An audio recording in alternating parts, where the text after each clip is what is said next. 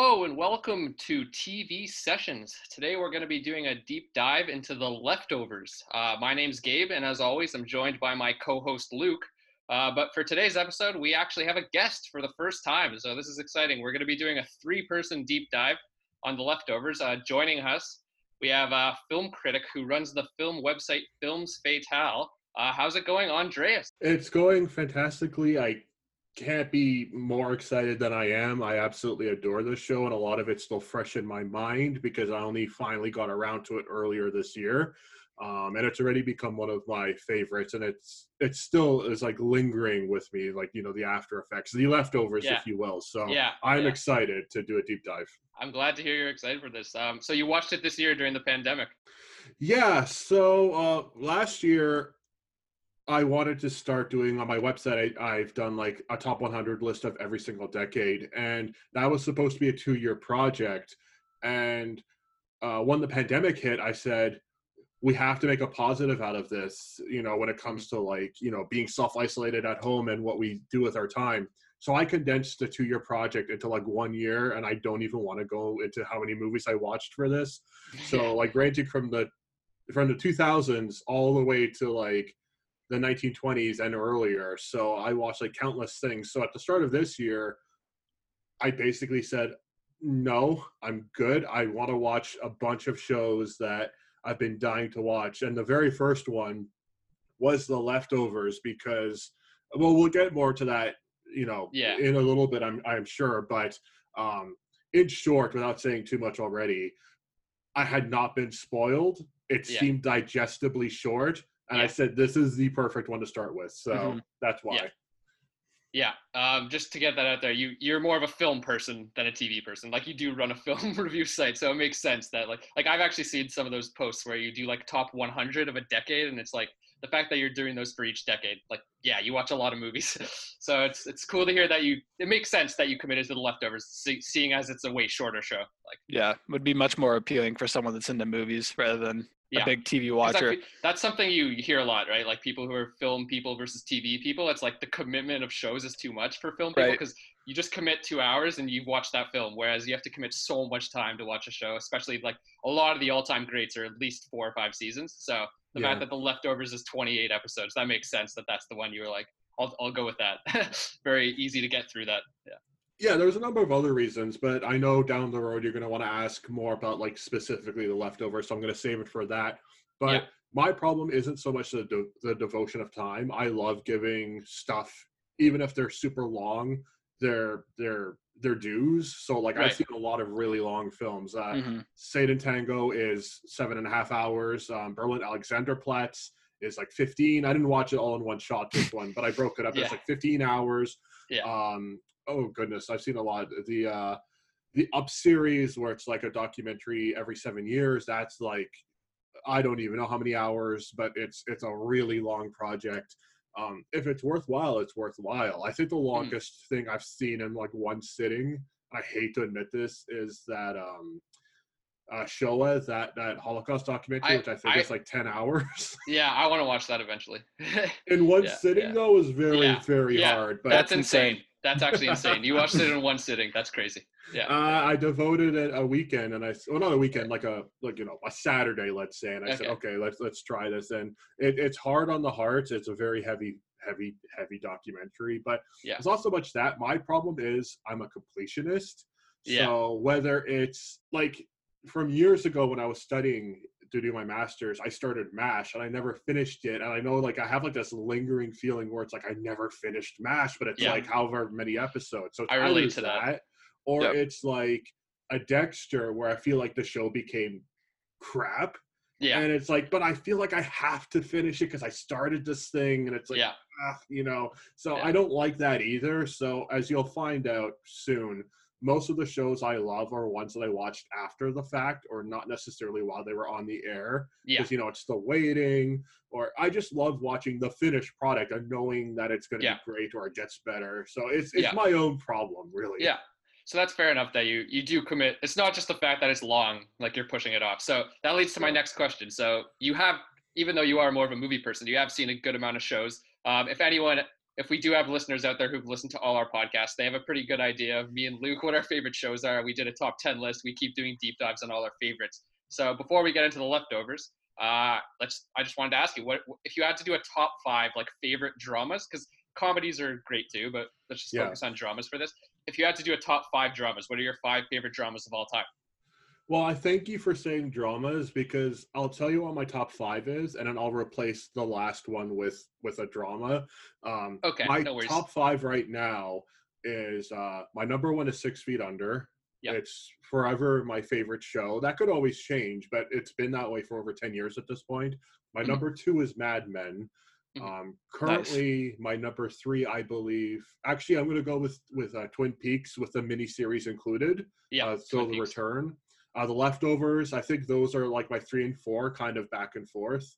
Now, my number 5, because of how often I watch it, it's usually Seinfeld, so that doesn't really fit.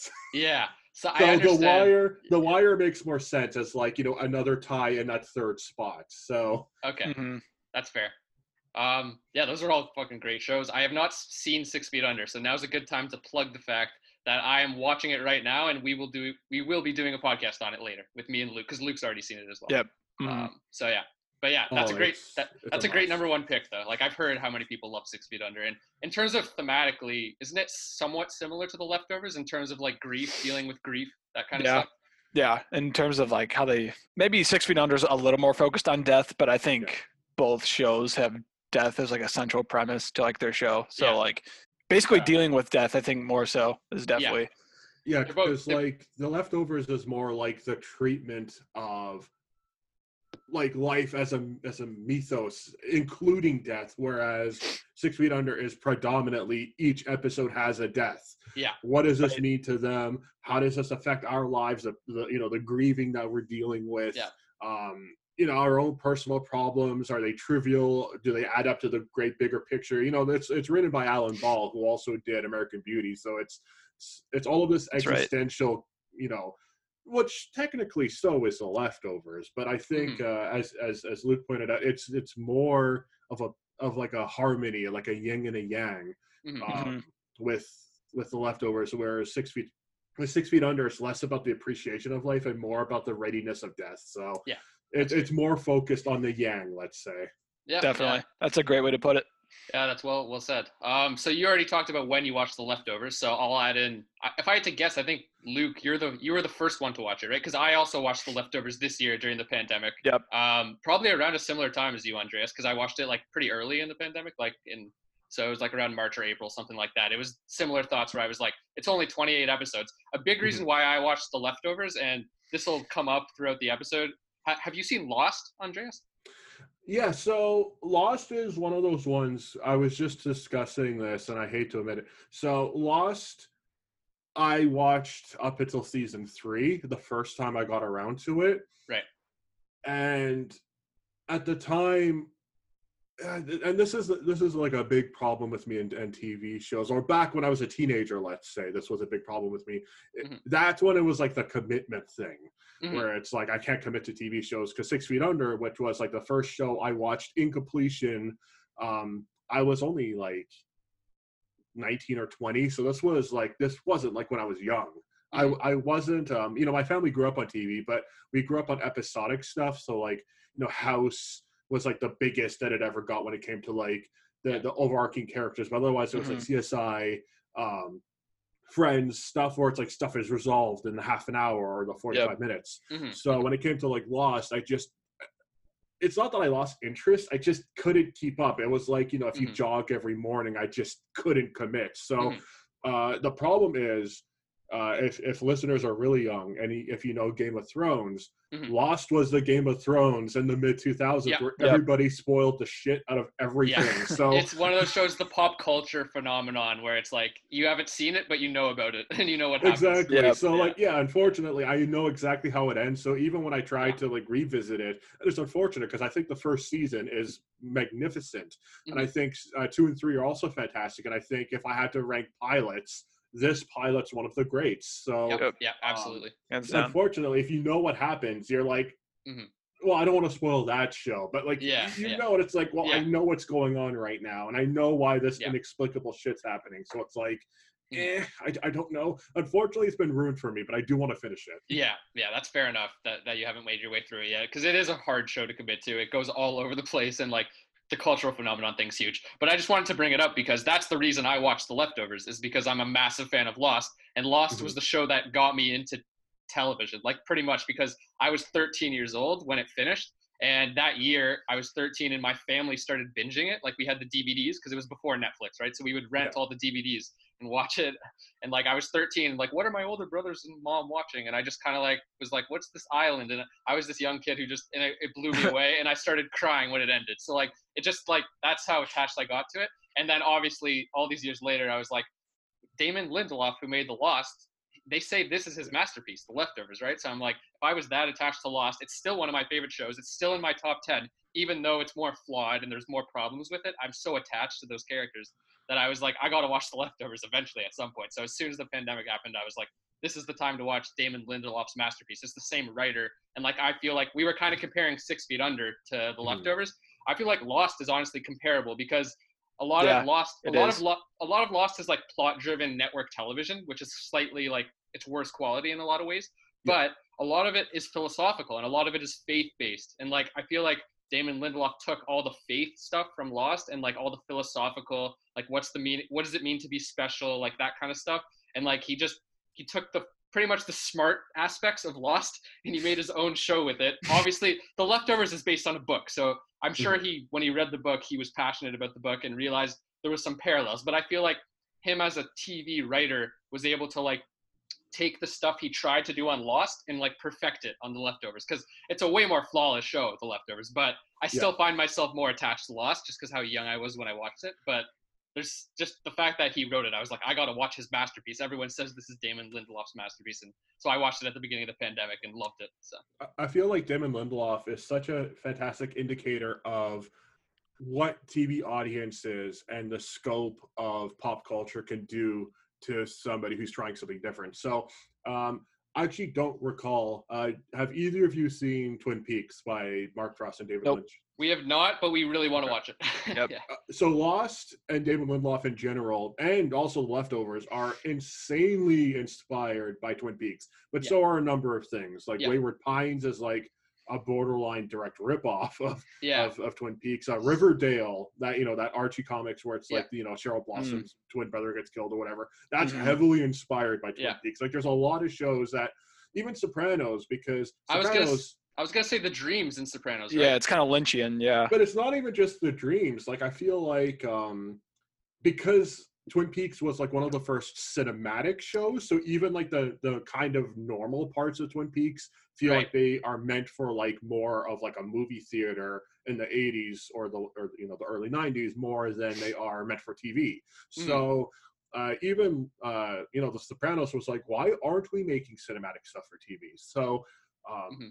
anyway, to go back to the original point, Lost is definitely influenced by Twin Peaks, but regardless, I feel like Damon Lindelof was always trying to do different things. So Lost is definitely like a metaphysical type of television show where you're supposed to like answer stuff online by talking to people, trying to Mhm. figure out stuff. It tried to go the extra mile in the same way that Twin Peaks tried to break apart what the nuclear family or this kind of society on television would look like, because David Lynch just loves deconstructing stuff. So Blue Velvet feels like his version of a John Hughes film, but like breaking it and reassembling it. This is like his soap opera. And in the Mhm. same way, this is what Lindelof, and we're obviously placing more emphasis on Lindelof than J.J. Abrams because we Yeah. know this is Lindelof, right? Yeah. Yeah. Lost is his version of trying to deconstruct that type of mystery television series. Mhm. So what happened with Lost? Lost became the biggest show at the time. Mhm. What happened? It became a big letdown at the time as well, depending on who you ask, because so much onus was placed on it. Maybe they overstayed their welcome. Yeah. But sorry? Sorry, I was just gonna say, I honestly think that if Damon Lindelof had more control over the show, I don't think it, because the early parts of Lost, you're right, it's all about the mysteries, and that's a lot of Yeah. J.J. Abrams' influence because he likes the whole mystery box thing. And I think Yeah. Damon Lindelof and because J.J. Abrams wasn't involved in the later seasons of Lost, he was only in the very beginning, like the first season. And I feel Yeah. like if Damon Lindelof had more control, people wouldn't have been as let down in the end, because it's all Damon Lindelof in the end. It gets all like faith-based and philosophical, and all those people who cared about the mysteries, that's why it's known as like a bad ending. A lot of people say it's like one of the worst endings, whereas I love the ending because it becomes so deep in terms of the characters. It's all about the characters. But people who weren't as interested in the characters and were more interested in the mysteries and the plot, they were let down, because it's like, oh, they didn't answer all these questions I had. But like the journey of the characters is what Damon Lindelof cared about. And that's why I love the ending, because there is a minority of people that love the ending. Like Luke, you like the ending too, right? Yeah. Yeah. So there you That's go. exactly where I'm getting at, though. Like, so Lost became a part of the zeitgeist. People felt, quote unquote, let down. What happens if you give Damon Lindelof a show where A, he's like in the most control, and B, there's none of this huge media or pop culture, expectation surrounding it, and C, or was I doing numbers or letters? Sorry. Yeah. I think letters. You're good. Yeah. And Yeah, I think C. Yeah, that'd be C. It's fine. And C, it's on HBO, where it's completely unhinged. You don't have to worry about the money you bring in, because it's only subscription based. If nobody likes The Leftovers, they're paying for other stuff. So either paying for Game of Thrones, they're paying for whatever shows, the Sex and the City reunions, whatever. So it doesn't matter. You can make these experiments and see what happens. So the first season of The Leftovers is based on the book. The rest is completely Damon Lindelof. That's him doing whatever he wants. So this is what you get. And I hope, and now we have further evidence that he's great at what he does, because we have Watchmen. Yeah, right? Great show.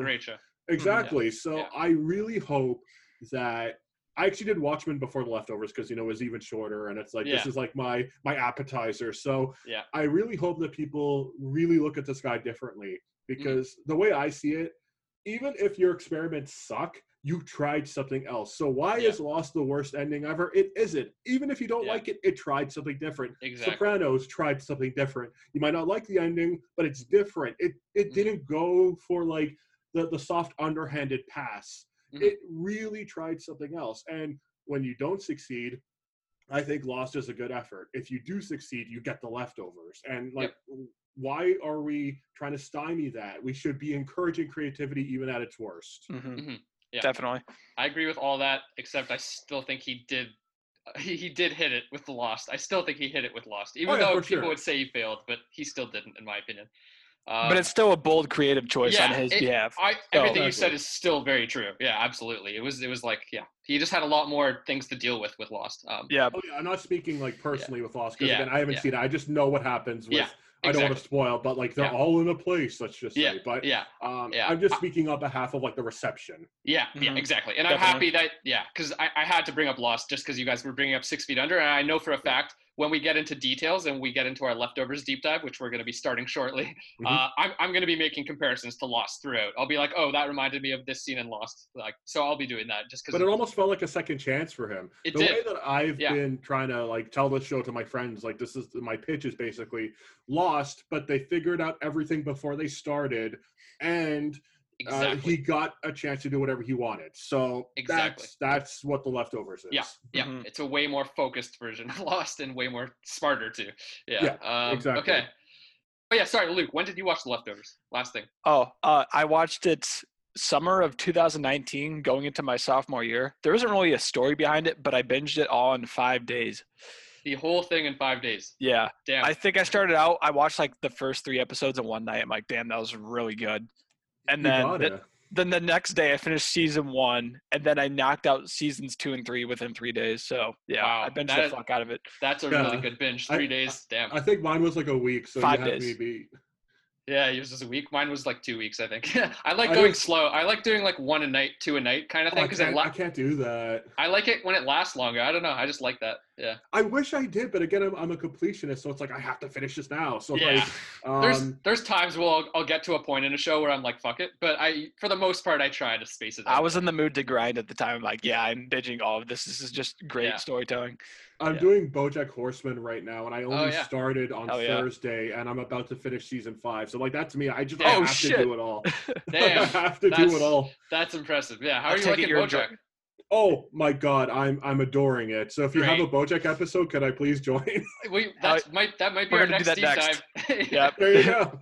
I would. 'Cause- You'll know that I'm ready by then because I'm basically going to finish tomorrow. So Yeah, that's sweet. Because literally, that's like the last show that's in both of our top 10s. So we're like, we got to do the shows that are in both of our top 10s, and we haven't done BoJack yet. So that actually works really well. Holy shit. Wait. Today is Tuesday? Monday. Monday. Yeah. And you started Thursday. yeah. That is wow. Well That's done. some real grinder shit. Yeah. Luckily, my 9 to 5, whether it's my website or my 9 to 5, it permits me to be able to have it on while I work. So Okay, you're Okay. multitask. That's so good. that Yep. helps. Yeah. Also, one last clarification about the leftovers, which I forgot to bring up. I technically started like back in 2016. I watched the first 2 episodes, but I was doing my master's, and I couldn't. It wasn't like the show itself. I just couldn't continue it because my degree was like really kicking my rear end. So Yeah. that's like I have to put this on hold. So when I did finally get to it, I knew what I was in store for. Right. But it was like that however long period of time where it's like, oh, I really want to get back to this. But when I did get back to it, I restarted it, even the 2 episodes that I saw, just so I could like be fresh again. So Mhm. Right. technically, that's like my actual watching history. I tried to attempt it earlier. School got in the way. So Yeah, you had to put it off. Fair enough.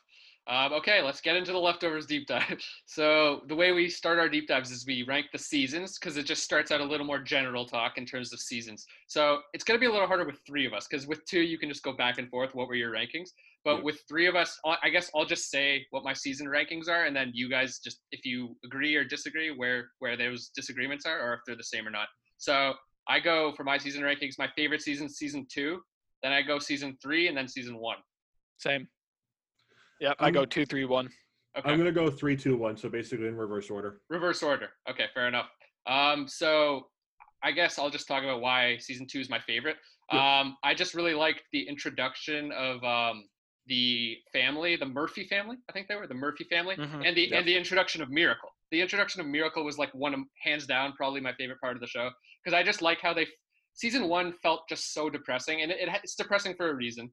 But I just like the change where it's like they focus on a place where it's like a miracle. What happened? It's like, oh, we're the ones who were spared. Like it just, I love the change there, and it was just such an interesting change. And then I would argue it's the most like focused season in my opinion in terms of like a start to finish story. The way Definitely they the most cohesive. yeah, the way they use the mystery of like the daughter who goes missing and how they joined the GR and like all that stuff. And then the way it ends, I honestly think as much as I love season 3, it's great. I like if the worst case scenario, season 2's ending, that could have worked as a series finale, in my opinion. Like him Yeah, coming if it home. got canceled, yeah. Yeah, it like would that actually could have. work. I would have been satisfied with that as the series finale. That's how good season 2 is, and it's just yeah, it's my favorite. And I do love season 3. So yeah, why do you prefer season 3, Andreas?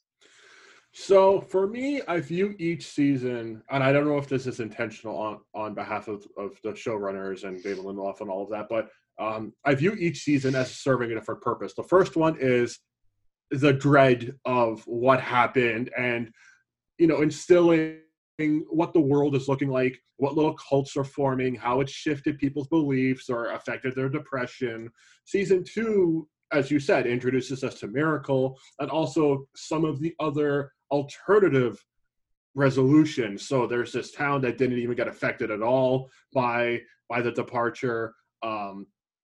What's going to happen with the families that we've previously seen because they've all gone through their own set of changes. Mm-hmm. But and it introduces us into this afterlife sort of kind of parallel dimension, whatever you want to call it. There is no real definition. Season 3, and why it's my favorite, is it extends everything to this massive mythological proportion where it's like, now that we've achieved the afterlife, we can look at it as how it's affecting all these belief systems, with Kevin being regarded as like this type of new god, and God Jesus himself is technically just like a person that can also transition from life and death like Kevin himself. Mm-hmm. It's like it takes everything to this monumental level where it's like there's no coincidence as to why the first episode of that season is the Book of Kevin and the last is the Book of Nora, where it's comparing these perspectives to the perspectives in the Bible. As you brought up, David Lindelof injects a lot of faith-based related stuff into his stories, and it has nothing to do with whether you're religious or not. It's palatable to everyone. I think anybody who Yeah. views it, as long as you like believe that like you have like your own internal soul, not Mhm. religious or anything, but just like the fact that you're alive, you can identify with stuff. So it just takes everything to this massive level where it's like, how can we make this? And that's where it kind of like resolves what the show entirely is to me. Not just the fact that these people departed, but the resolution in creating this new religion or this new faith or these new idols, when really these are just people who withstood the test of time against one of the great tragedies in this Yep. fictional universe. So Yep. that's like it takes a really good show and makes it like untouchable. That's why I love season 3. Season 3 is like a story straight from the Bible. It feels like Yeah. it's like really biblical. Yeah, yeah. There's a lot of the stuff with Kevin. Don't they say he's Jesus and stuff? Like there's Yeah. that Like they whole even wrote a storyline. book about him. Yeah, Matt writes a book about him. Yeah, that stuff's Exactly. great. Yeah, that Exactly. stuff is So good. it's like it's the actual genesis of a new religion, but the difference here is that it wasn't started by him. The God character, like that Australian guy. I don't Yeah. remember what his name is. Yeah, He clearly is doing it himself, where he's like giving out those cards, being like, "Oh yeah, I'm God. I can talk to the dead," which technically he can, but he's not. He's not the creator of all things. Meanwhile, Yeah. Kevin's like, I don't want to be this. Don't Yeah, worship he just me. But is. that almost gives us incentive, yeah. It's like he's stuck with it. Yeah, yeah. Yeah. I'm not trying to like say season 2 is 100% better, but one thing in my opinion that I just feel like season 3, a lot of the episodes are very disjointed. Like each episode Disjointed. is fantastic on its own, but like Mhm. it just feel a little separate from each other. Whereas like season 2 is like more of a cohesive story, if that makes sense. That's So, true. Yeah. it just feels like the way it changes each episode so much is just slightly weaker, even though I still love it and it's like just a hair behind season 2. That's the And main reason. And I agree, because typically I like the episodic nature of shows, but the fact that it was like its final season and it was getting towards the end, it felt like the vision wasn't clear. It holds up a lot better on rewatch, but the vision wasn't clear of where the show was heading. So like I was uncertain of whether I was loving it or not when I was first watching season 3. On my rewatch though, because I rewatched the show, season 3 was an incredible experience and I really appreciated more the second time around. It feels like they did have a vision specifically, like the way Andrea said, how it got bigger and bigger, but it's just just wasn't clear. Yeah, it wasn't like on your first watch, it's hard to feel that they do when it changes so much. Like they have such different things that they're doing each episode. I was going to say, I feel like the reason for that is because it embodies the vignette nature of what these special episodes, and I'm going to go into that with like my favorites when we go into those down the road. Cool. But there are like character defining episodes or ones with very specific niche elements, and season 3 embodies all of those again in like a vignette fashion. So when you're watching it for the first time, it's like, oh yeah, I see what you guys mean. Or it's like, yeah, this is a little disjointed because now we have Kevin Garvey Sr. just running around Australia, just doing some shit. We have when Kevin and Nora go to Australia. We have the Jill episode. So it's like, okay, that's a bit strange, but when you go back to the whole biblical thing, it's like a set of parables almost, or like a set of like fables, where it's like this does feel like this kind of series of stories that all fit together in this holy text. Like it makes sense on a meta level, but like when you're watching it for the first time, it is like this isn't necessarily a story; it's stories. But that's kind of what it is. Yep. No, that's fair. That's a very good argument on why season 3 is your favorite. Yeah, because it's biblical. That's a really good way to put it, and like how the fables stand on their own. Yeah. No, that's well said. I think we can go into episodes. This might be a little chaotic with 3 people, but I guess we can just. Does anyone have honorable mentions outside their top 5? I do. Yeah, we all do. Okay. So I was gonna say how many, but like I guess. Yeah, you have 3. Okay. Yeah. How many do you have, Andreas? Mine's a bit weird because with mine, I'm not going to go too deeply into each episode.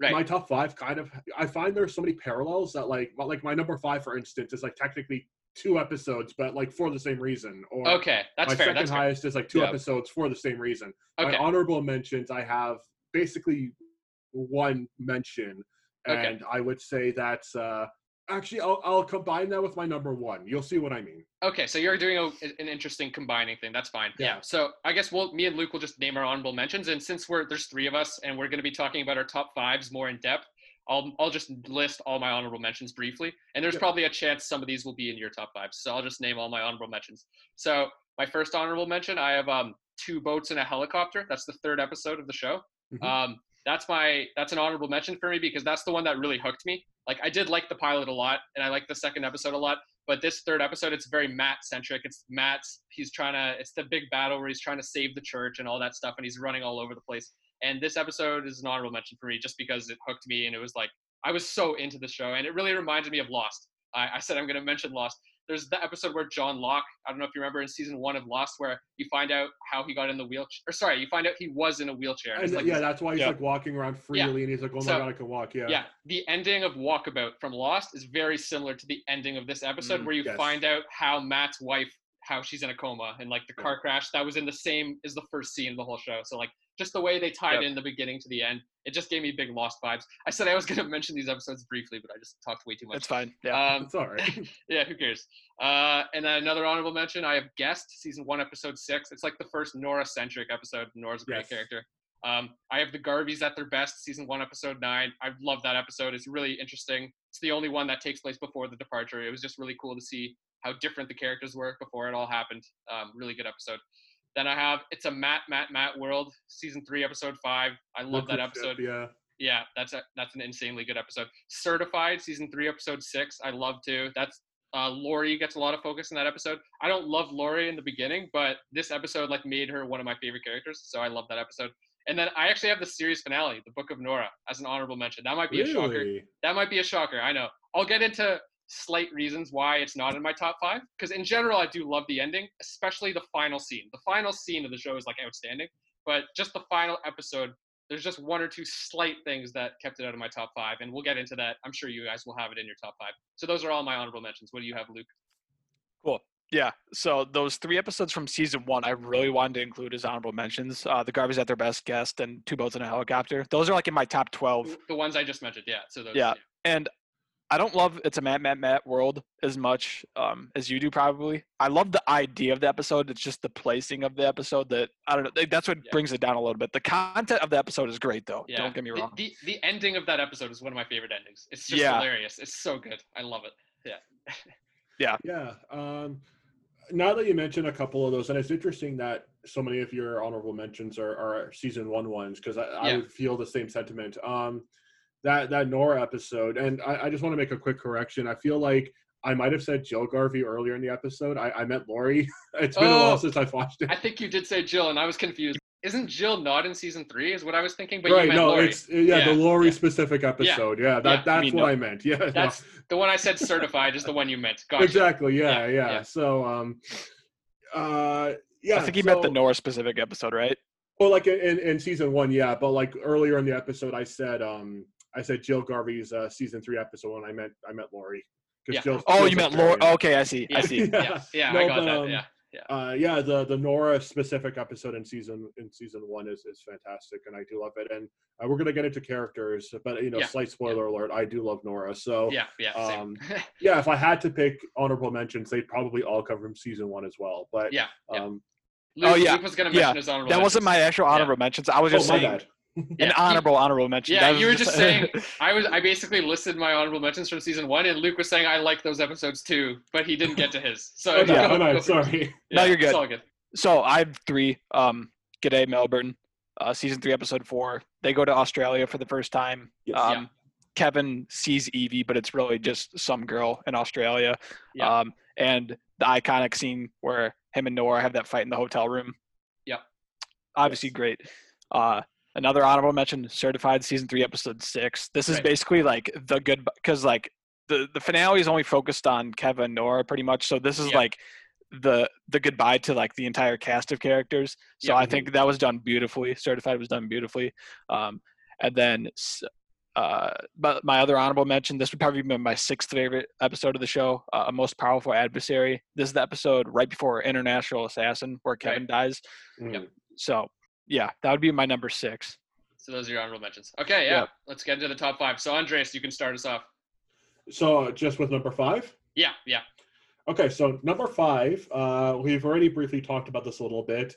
I'm smushing together 2 specific Matt episodes. So not It's a Matt World, which I think is still great. Yeah. But specifically 2 Boats in a Helicopter and No Room at the Inn, which I feel like the first one, as you discussed, that was earlier in the episode I said I watched 2 episodes and I couldn't keep going because of my masters. Yeah. I feel like I would have had late assignments if I carried on to episode 3. Like I said, that's the one that hooked me. You were one away from the one that hooked me. So exactly. So if I saw that, I would have been like, "Oh my god, fuck everything else." That's so true. We're gonna get into characters later on, but that episode, I remember Matt was really irritating to me until I saw that, and it's like, wow, I love this guy, and the fact that it was able to feel like a short film, even though it's technically not. It's like over 40 minutes, which is like the minimum length of a feature film or, featurette, depending on who you ask. So it still is like a short story of sorts where you're following this guy. And even if you've never seen anything else in the show, you don't understand anything else about the show, you can watch this and be like, wow, I felt something. And I feel like the sister episode of it, No Room at the End, which is an episode, or in season 2, where it's him trying to basically find solace with his wife, who's still wheelchair bound, and also at the same time awaiting her waking up again and being conscious again. It's like that, but like exemplified, especially with like they're trying to escape through like the tunnel, and then like the flood comes out and like starts destroying everything. They get taken advantage of. It's so much stuff that Matt has to deal with, but at the same time, it's like, is this because of his faith, or is he just a strong person who just is trying to find good in the world? And unfortunately, it's a Matt world, whatever it is, gives us the answer. He loses his religion, and he basically has to rely on himself because, he stared God straight in the face and didn't get anything back. It's still an excellent episode, but I feel like the other 2 are just so strong and conveying the same thing without the orgies as well. That also helps. Yeah. I part of why I put It's a Matt World as an honorable mention, it's just crazy. Like, it's just when you're watching an episode and you're just like, I've never seen anything like this. This is nuts. It's just, it makes me appreciate it more, even though you're right. It's a little ridiculous. All the orgies and the tiger and all that, or the lion. It's a lion, right? The ending of that episode is just so great with Matt smiling and the lion runs and eats and God. Kills God. It kills God. That was just such a good ending that I loved that episode in general, even though it is a little ridiculous. So I get why you prefer the other 2 Matt episodes, which makes sense to me. Yeah. I do. I still like that one, but like only marginally less. When I say ridiculous, I mean in a good way. Like it's like entertaining ridiculous. I don't think any episode of the show is necessarily bad or mediocre or anything. Right. But those other 2, I feel like in their purpose of just being a Matt episode and exemplifying his character, because It's a Matt World, even though it's literally named after him, is also speaking on behalf of those he's party to. So, everybody else that he's with, the main characters on the boats. So it's doing a little bit more, and I feel like it's more of service to the season rather than the other 2 episodes, which are like completely his. Yeah, it's more of character focused. I agree. Yeah, it's all about Matt. So Luke, what do you have at number 5? So number 5, I have The Prodigal Son Returns, season 1 finale. Yeah. I think this episode kind of gets overshadowed by the seasons 2 and 3 finales, but I think this episode is like just as great. Like it's an incredible finale to a great first season, in my opinion. I actually have it at number 4. So nice. That's what one thing. Since there's 3 of us, if someone has an episode you can just kind of mention where you have it. Just because did you say your number 5 yet? I haven't said my number 5, but I just wanted just in case I repeat. That's all I just wanted to say. Because I also have the season 1 finale at number 4. Yeah. Yeah, I haven't watched in so long. I think I actually kind of want to save this thought for when I get to the season 2 finale, because I have the season 2 finale in my top 5. That's so fair. I was going to kind of compare the season 1 and 2 finales, and then I'll go into more depth again. So then I'll just say what my number 5 is. Yeah. So my number 5, I have Lens, season 2, episode 6. And I pretty much have this episode as number 5 because it has one of my favorite scenes in the whole show. I'm kind of spoiling. We were going to talk about favorite scenes at some point. But the scene with Erica and Nora, when she asks her about her kid, did they die or did they depart? That intense scene where they're that confrontation and the really, really close zooms right into their faces. It's literally just their eyes pretty much. And the way Nora slowly gets more and more devastated as she keeps pressing her, did they die or did they depart? and the way like the power shifts, because like it starts with like Nora's the one in control, and then Erica just changes it up, and like it's just, that's one of my favorite scenes in the show. And the ending when she throws the rock at the window, and then you just see her like face in right where the glass shattered. Yep. I it scared the fuck out of me the first time I watched. That's a season 2 episode that I finished, and I was like, that's when this show got to like a new level. Like I loved season 1, but then when that episode finished, it was like, this show is like an all-time great for me. After I watched that episode, it was so good. And it's also during the rock throwing is also during a very confrontational scene, I believe, between Kevin and Nora. So you're like already feeling like vulnerable, and then you get like that smashing effect, and you don't see it coming. Because Kevin admits something, doesn't he? Admit something big? Well, he says he's been seeing Patty Levin. So at first, he's been admitting that he's hallucinating. He's been seeing Patty. And then he said, Patty said that something bad is about to happen, and that's when the rock is thrown through the window. It's perfect timing. Yeah, it's so well executed. I love that episode. That's my number 5. So what's your number 4, Andreas? Yeah, no, those are all great selections so far. My number 4, we've talked about already briefly. It's Most Powerful Adversary, which actually follows Lens. So at this point, Nora, who, warned Kevin, I can't deal with enough stuff right now, he continued anyway. She abandoned ship, and he's basically having to fend off Patty Levins himself. Trying to like break off the handcuffs. But my favorite part, even though we're going to discuss scenes later, but still we have to discuss scenes. Right. When he goes for help, and he's basically told, you're going to have to die, and I'll bring you back. And he takes the poison. He goes on the ground. And then you see the syringe being emptied. It's like, wait, okay, hang on. So am I correct in thinking that he's leaving him to die? Or like maybe he's going to replace it with something else, or maybe this will be fine.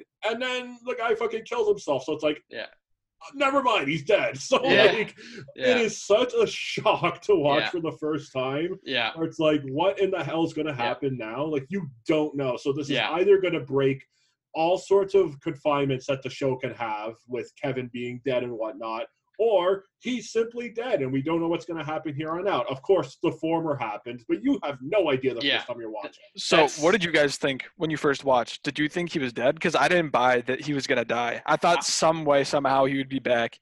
I think it's probably, on my first watch, the most shocking moment in the whole show almost. Like, because I was shook, like, but at the same time, I did have the thought in the back of my mind, they're not going to kill Kevin. Like, there's going to be more here. So I had the way Andreas explained the syringe, and then he kills himself. I had those exact feelings. Like, when the syringe happens, you're like, oh, this is a scam. He's just going to let him die. But then he shoots himself, and you're like, wait, he's actually been honest. This is a real thing kind of thing. Like, why would he just kill himself if he was just scamming him the whole time? So it's just like, you don't really know what the fuck's going on, and it's just such a shock. I think it's beautiful because you do have that confliction where it's like, oh, he might be back because he's at the start of the show. But that extra gut punch where I don't remember his name, the kid, the guy, no, the guy who shoots himself. Oh, the guy who shoots himself. Yeah, Virgil. Yeah. There we go. When he does that, something deep inside of you knows, okay, now he's not coming back. Yeah, so at least there's still that finality where it's like, we're not sure about Kevin. This guy's gone. So at least they established the stakes there when he just blows his head off. You're right. Exactly. Yeah. That's a great episode. Was that an honorable mention for you, Luke? Yeah. Yeah. And it was my number 6. It was your number 6. You had it at 4. Yeah, that makes sense. So what do you have at 4, Luke? So I have the season 2 finale, I Live Here Now. And my favorite scene is the ending scene, where Kevin comes home. And a lot of people say that is the moment where his wish came true. Because remember, Holy Wayne granted him one wish in the season 1 finale? Mm-hmm. Yeah. So a lot of people think he wished to be with his family, so he came home to his family. But I was also gonna say the end of the season 1 finale, you could also argue is the moment his wish came true. His dog came back. He was with Joe again. You could argue that the wish came true then as well. Yeah, all of the finales, they all have Nora saying one final line. I don't remember exactly what they're verbatim. I think the first one is, look what I have here, which look is what I found. The baby. Yeah, look what I found. Exactly. Yeah. The second one is you're home, and the third one is I think you're here. Or I'm here. Something here, like something? that. Yeah. But if you combine those all together, it's like one sentence that embodies the entire show. So that's also crazy. But yeah, like the finale, the second season finale, and it's, you know, the parallels between that and the first one, where it's like the ideas of family, where Jill, okay, it's actually Jill this time, almost gets burnt alive. Lori says the first word you hear her say post departure in the entire show. She yells Jill. Yeah. And now you know that that's broken, that vow of silence. Yeah. You know, as an effort to save her daughter. Yeah. And then you brought it up earlier, Gabe, when if the show were to be canceled and it was just season 2, that panning shot of like the extended family, everyone's there, adopted, you know, blood, marital, everyone is there, and it's just such a beautiful shot. Both of those episodes are in my top 5, so I don't want to spoil too much, but I'll say that I have the season 1 finale at number 4. So yeah, all the stuff with Jill with the house burning down is insane. But also one moment that I love is Kevin gets Nora's letter, and they do Nora's voiceover. I don't know if you remember that. And that's right towards the end. Yeah, the voiceover of Nora's letter, like explaining why she has to leave, I think is what she says, like why she can't be with him. And then it ends with him finding her. Like, it's just such a neat irony, and I just love how beautiful. And the baby's the reason that she stayed, I believe. Yeah, she stayed because she found the baby. Yeah. And yeah, there's just so much good stuff in that episode. Also, there's a really good scene where Justin Theroux, like one of his best acted scenes, in my opinion, when he breaks down at a diner in front of Matt. Yeah. I think it's in front of Matt. Yeah. He breaks down at a diner and he like explains how he confesses his love for his family pretty much, and like how he was worried he was going to lose them. He also finally lets out how broken he is, pretty much. Yeah. Another great one from the season 1 finale, when he reads the passage from the Bible. Matt has him read a certain passage. I don't remember exactly what it was. Right. But it completely summarizes what Kevin is going through at that time. Yeah, so it was like a really profound moment for him. Yeah, they bury Patty's body. Isn't that what it is? Because he calls Matt to help him with Patty's body. Yeah.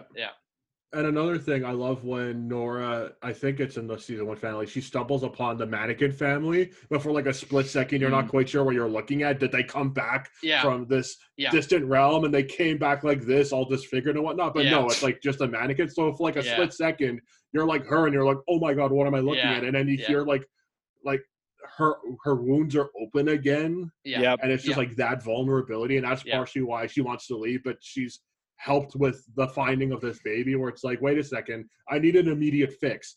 This fix is a family. So what do you need in her idea of a family? She lost a husband, she lost kids, she's got a potential husband, she's now got a child. And that's kind of like his children too. Yeah. It's kind of like the whole reason that Kevin and Nora's relationship is so toxic too, because it's not necessarily that, it's more so that they're both so broken that they just kind of latch onto each other rather than like they actually love each other, don't get me wrong, but it's more than just like loving each other. It's because they're fucking so broken, so they just latch onto each other. Especially in season 1, I had to argue, that's the most where their relationship is just latching onto each other. I mean, they both find each other, but then they clash more and more. Right? Yeah, that's true. Yeah. Or like Kevin's getting ready for divorce. Her husband's dead, so it's like they're both broken people in a court. That's how they meet. Yeah, that's how they met. You're so right. Yeah. Okay, I think we're on to your number 3, Andreas. I think. Yeah. Yes. Okay. So this one I have Good Day Melbourne, and I feel like in a lot of senses this is relatively a basic episode, and I understand why this was one of your honorable mentions, I believe. Mm-hmm. In a way, it's a very regular episode, and it's kind of strange that I have it up so high here, but for some reason, just the whole Evie storyline was so impressionable on me, where it's like you're not sure if this is a reopening of this world that Kevin has to go back to, where it's like he's seeing the fallen, or if this is a part of his psychosis, where it's like he's hallucinating, he's seeing stuff that he shouldn't be seeing. And, because we know with Patty, was dead. We saw her in the afterlife. But then this is like a confirmation where it's like, that's not why he saw her. He saw her possibly, in my interpretation, because he's going crazy. And part of that is defined by him thinking he's seeing Evie when really that wasn't her at all. Mm-hmm. It was some librarian that he followed in Australia, who frankly dealt with a lot more than she should have. She basically should have just called the cops, in my opinion. But she let him do whatever he needed. But it's that realization where it's like, how broken is Kevin? And I think that was just so, like, that to me was like, you just knew, in the same way that a most powerful adversary was opening that door to another episode. This was going to open up this big finale because he's got so much on his plate right now, and like mentally he's so fragile. So it's like, God, if I didn't know what was going to happen before, I really don't know what's going to happen now. So right, yeah. Did you guys know? Like, I remember when he saw Evie for the first time, I was so confused, and then I did get it pretty quick. Like I was pretty confident that wasn't her right away. Like, yeah. Well, no, I actually because I love how the show rides like a thin line between mental illness and reality. So you're never really sure. Yeah. So like, I think after watching season 2, I was more invested in like the supernatural element of the show. Yeah. So I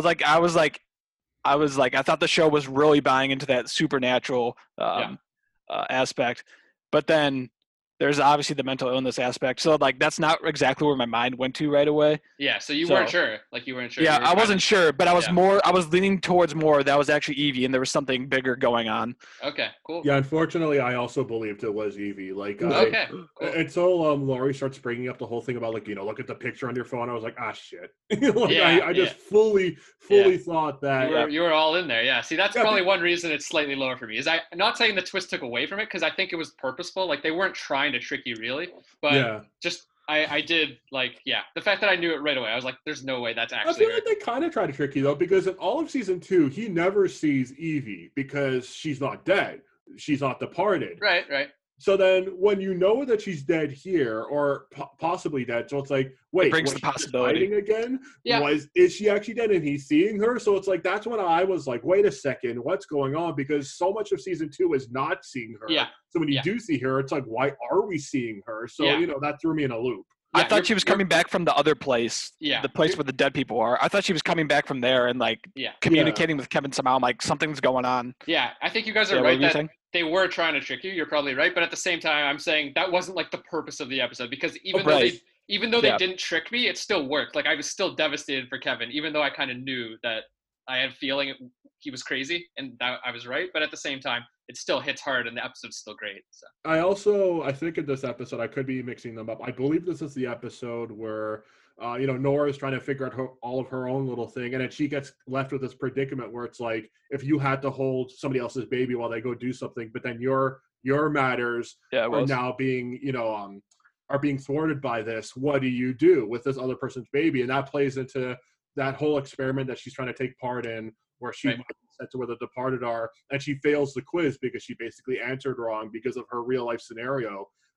That's also a very vital part of the show, and I think that's what also elevated the episode for me. That's a good point. I love how so Kevin and Nora each have their own individual storylines in this episode, but when they do meet up, they clash because they both had a fucking awful day. They both went through a bunch of shit that day, and they just come home, and it's just an explosive final scene, fight scene. And the literal burning of the book, so it's like, metaphorically, this Bible that this third season is creating, this is where it actually ends because it's a literal halting of this story. Whatever they're creating about Kevin Garvey as this new God or Jesus figure, it's literally being burnt right here because he's not a God. He's just a guy.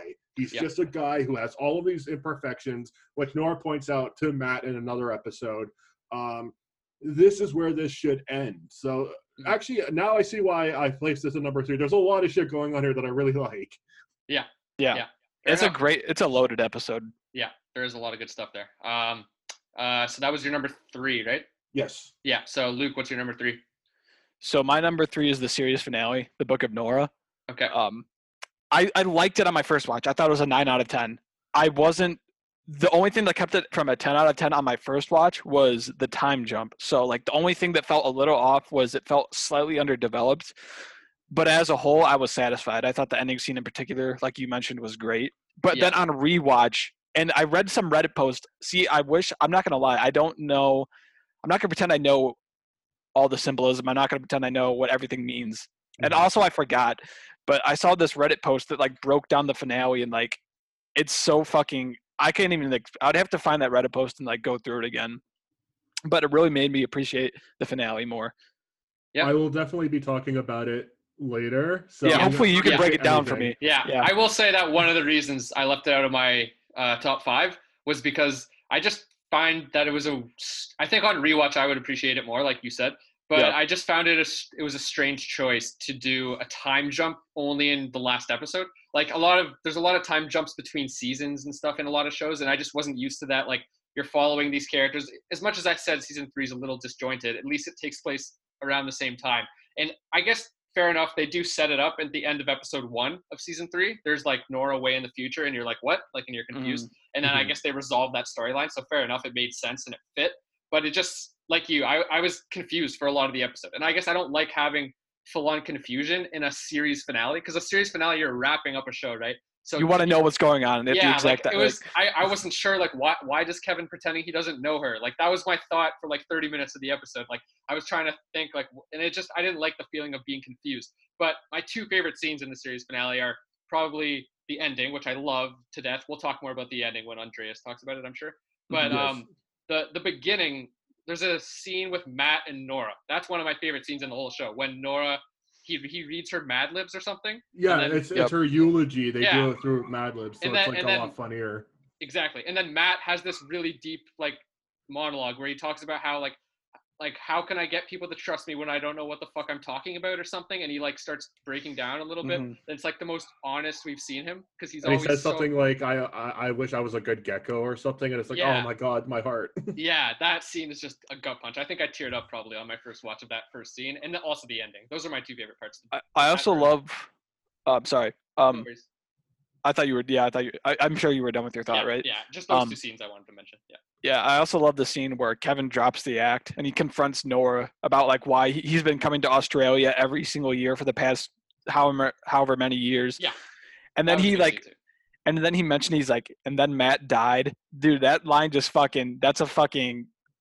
I don't even Emmy know. That's a worthy. dagger. The show got like no Emmys, which is horse shit. In my Yeah, It's a opinion. dagger. we haven't even mentioned the Emmy snubs. Oh my god. We will. Yeah, we will. Sure. Yeah. So that was your number 3, right, Luke? Yeah. Yeah. The series So finale has been we number can 3. move on. Yeah. So my number 3, I have the most powerful man in the world and his identical twin brother. So Okay. that's the second last one. I just fucking love this episode. It's just nuts. It's just craziness, and it's amazing. I like the whole they change it up where it's like we're going back to this world, but there's like 2 Kevins that he keeps switching between. Like he's the assassin, and then he's also the president. I just love this. It was.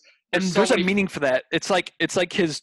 I wish I knew what I was talking about, because I've seen someone explain it, like why there's 2 Kevins. Like, I was gonna start talking about Mr. Robot and compare it to that, but not everyone has seen Mr. Robot, so I'm not even gonna bother If it comparing it. helps, I will be talking about this episode very soon. Okay. So you Yeah. probably have it too. That's good to know. That Okay, having cool. it at number 3 isn't strange, but yeah, I it's just nuts. And yeah, I don't really. I'll let Andreas talk more about it, because it's just so awesome. I love that episode. Okay. Top 2s. We're on to our top 2s. So what do you have at number 2? Okay, so number 2, I've done another combination-based thing. Yeah. International Assassin and the most powerful man in the world and There his you go. identical twin brother. Which, this one I couldn't separate, because we're talking about identical twin brother, the most powerful man in the world. The most powerful man in the world is the president. So who is his twin brother? International Assassin. So Yeah. these are clearly sister episodes. They are. where Yeah. He's gone Yeah. back twice. Well, he's gone back more than twice. He goes back at the end of season 2 as well. But Mhm. that one was a quick thing. He got out by appeasing God. These other 2 times, he's going to either get rid of somebody who's haunting him or speak on behalf of the living to the dead. So he can Yeah. give these messages to Evie, to, I don't remember her name, Right. but her children, about the shoes. So what I think happens is, when it comes to this, this is where it gets very strange. I don't want to spoil anything Twin Peaks related, but what I love about Damon Lindelof's particular obsession with Twin Peaks, because a lot of people try to do Twin Peaks, but they do it their own different ways. David Lindelof is able to mimic David Lynch's ability to make you not really certain what you're looking at. Is this a dream? Is this the afterlife? Is this his brain in a conscious state? You're not really sure. Is this a parallel dimension? You never really find out. Yeah. And I think that's very special here, because it's like, is he actually dying and coming back to life? Is he invincible? What really is this? But you don't really get that answer. But at the same time, that doesn't matter, because that's your own interpretation. I feel like, and when I get into, I don't want to spoil, but when I get into the finale, I feel like there are many things answered, but a lot of the stuff that's not answered is not an open thread. It's meant for interpretation. And I feel like this is one of those things where you're not sure if he's in my opinion, he's dead. The guy's dead as shit. And Yeah. he's basically in like this, not like a spiritual purgatory or anything, but he's just dead. I don't know if it's in his brain. He's like the definitely no synapses- ordinary man. Exactly. I don't know if it's his synapses firing and he's seeing shit, or if he's like actually like in another place, but he's dead. So you could either view this as Patty took up a part of himself that he hated, and then he himself took on that part, hence why he's president and she was senator. Mhm. And in the previous episode, but now he's president in the latter episode. Mhm. Or it's literal manifestations where each time he dies, there's like all these different properties. The first one, don't drink the water, otherwise you're going to stay dead, because you become comfortable amongst the land of the dead. Mhm. Some other people drink the water, they stay. He doesn't. He's able to come back out. Which water is also the way that he gets into the world. It's like through the beach or The through tub, the tub of water. Yeah, It's like he's being baptized into this world. Yeah. So when it comes to the second thing, the property is don't look in the reflections. I feel like that gestated a new version of himself. So instead of trying to find the president, so like I feel like, not that this is true, this is my interpretation, if he did that same thing in the first episode, which I think he does, he like looks in mirrors and reflections in the first International Assassin, so maybe not. Either way, in this one, he filled up that void of who he was looking for by placing himself. So now he's basically got to kill himself. And what is he doing? He's killing the part of himself that he hates, the part that pushed Nora away. Yeah. And that finale of that episode, when he's like literally ripping his heart out, technically. Yeah. He's like, he admits to himself, we fucked up with Nora. I think that's like the exact line, like we fucked up with Nora. And that's his realization of, oh my God, I need her in my life. And that's the show's realization of, wait a second, so this was about them two the entire time, which is ultimately answered with the finale. So that's why I love those two episodes. Also, all of the imagination and the amount of walls that they break, and just this weird, like, to me, this is the greatest Twin Peaks influence thing that's not Twin Peaks. Like, it perfectly captures this. I don't know what this is, but I don't care. I don't care if this is a limbo. I don't care if this is a dream. This is just something, but it's beautiful the way that it is. And it's just incredible. And that's kind of what The Leftovers is all about, right? It's all about not answering the questions, right? Like, if this was a typical show, it would all be about answering what happens to the people who disappeared. But the whole point of the show is they don't answer it, right? It's all about the people and how they deal with it. And just like these two episodes, they don't tell you what these worlds that Kevin goes to are, like, whether they're the afterlife or whatever. And I also want to mention it's that something. Yeah, it's something. I also wanted to mention that so you the way you do your top 5 is smart. You like have like twin episodes. Right. We're used to just having top 5s, but my number 2 is International Assassin. My number 3 is The Most Powerful Man in the World. So it's pretty much the same. I had them in the same spots as you, right? It's my 2 and 3. Just like since you have it at 2 and Andreas has it tied, has those two tied at his number 2, I'll just say real briefly that my number 2 is The Most Powerful Man in the World. My number 1 is International Assassin. So we can all carry on. We can just all carry on and talk about. Yeah, your number 1 is International Assassin. Yeah, so we can just keep talking about these. Yeah, I also, one thing I want to add that I love is the classical music they always use in International Assassin. What's that song? I forget. I wish I knew the name of it. Oh, I don't know the name. It's like, you know the one I'm talking about. But it doesn't occur when they're alive. It's like only in those 2 episodes. Yeah, and then just like, every time it kicks in, it just cracks me up when it kicks in. And there's one time it kicks in and Kevin goes like, fuck, and he's like nosy back, and it's so funny. I love it. He's like, motherfucker, I'm not doing this shit again. Yeah. All of the little things where, like, this is what leads me to believe that he's actually dead, where it's like, the little bluebirds that, the Murphy mom, I don't remember her name, Regina King. Erica. Yeah. I don't recall, does he know about those? Because if not, there are bluebirds flying around. So. Oh, shit. He doesn't. So then again, maybe he saw some shit like that growing up. So we can't just say that it's because of her, but that's another what if curveball that Lindelof throws toward us. But it's all these little things about these worlds that I love, like the music included. Yeah. So many little details. All the probably one of my favorite moments in International Assassin is the well, when he pushes the young Patty into the well. Oh my God, that's such a beautiful moment. And then like when he's in the well with grown-up Patty, and she talks about being on Jeopardy. Like, Oh, that's so man, heartbreaking. yeah, it's just so it It's hits the so only hard. part of the show that humanizes her because Yeah. previously she's a part of the cult, Yeah. and she, even though she's the maternal figure, she's still, part of this big manipulation that takes Yeah. away a lot of good souls Yep. from us. And then she's antagonizing Kevin either as a hallucination or as a ghost that's plaguing him. But Yep. this is the first time where it's like, Yep. he was a human being as well. Oh, Yeah. then It's the most- it was necessary. Yeah, it was the most sympathetic moment for Patty. Yeah, and it's just so well written and so well acted. And Dowd is so good too. Fuck, in this show, she's great in this show. Oh, I just yeah. remembered a few other details that confirms that this might actually be a real place.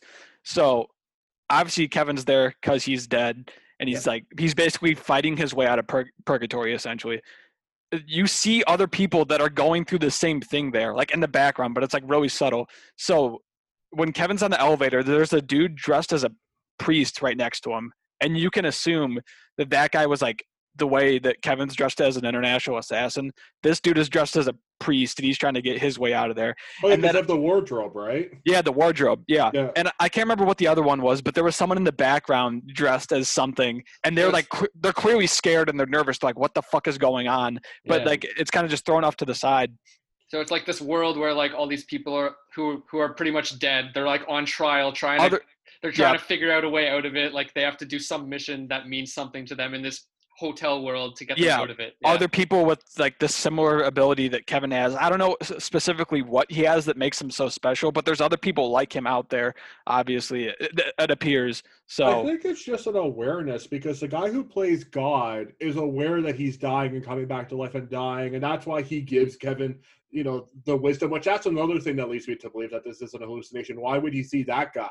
In this that's mission, true. which we've never seen before. So, I feel like that this guy is just, used to the fact that he can die, come back, and he can exploit this for his own reasons, not to help, but to say that he's a benevolent God. So, to me, I feel like he's aware of it, and by talking to God, Kevin's aware of it, and otherwise, you drink the water, you become comfortable, and then you become the people who just never leave because they have become comfortable with being dead, so therefore they're dead. So, they're dead. Yeah.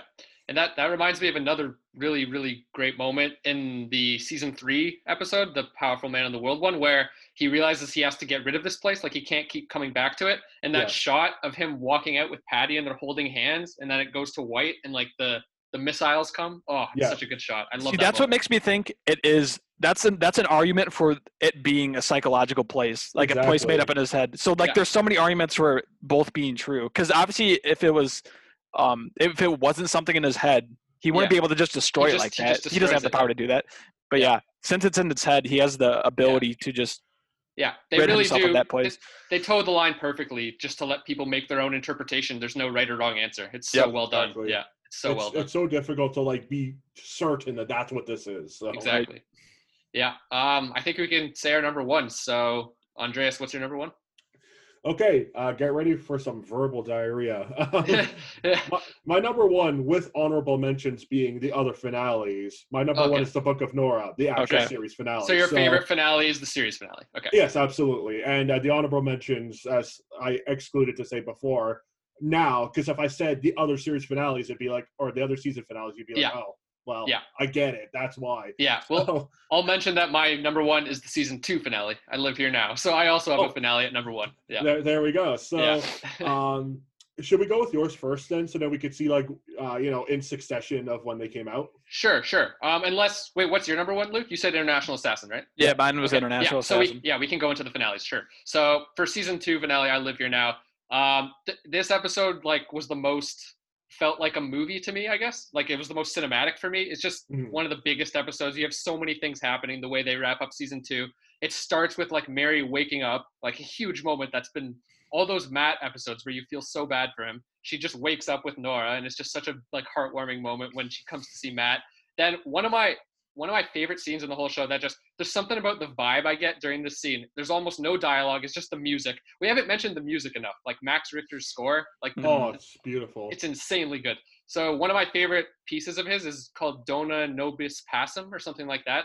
but it plays when Erica runs on the bridge. I don't know if you remember. It's just silent. Yeah. And Yeah. Erica tries to get by all the people on the bridge to get to her daughter. A And fantastic scene. the shot of her running, and like it's panning up and it's like from below, and then the music's playing, and then it's just silent as she like shakes her. I don't know why. There's something about that scene that hits me really hard. I And then that, absolutely like, love that scene.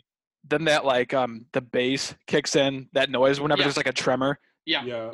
It's just one of those. The music carries that scene, but also Regina King's performance. She's insanely good in that scene. The way she's like shaking her daughter, and then she puts like the "Why are you doing this?" and then she brings up the little writing that they always do, and it's like, "You understand," and it's like, it just gives me chills, that whole scene. And then also I fucking hate the GR, by the way. I just despise them. Oh, who likes them? Who comes out of the leftovers being like, Yeah. I identify with those? Yeah, I would love to be one of those people. Like, yeah, no thanks.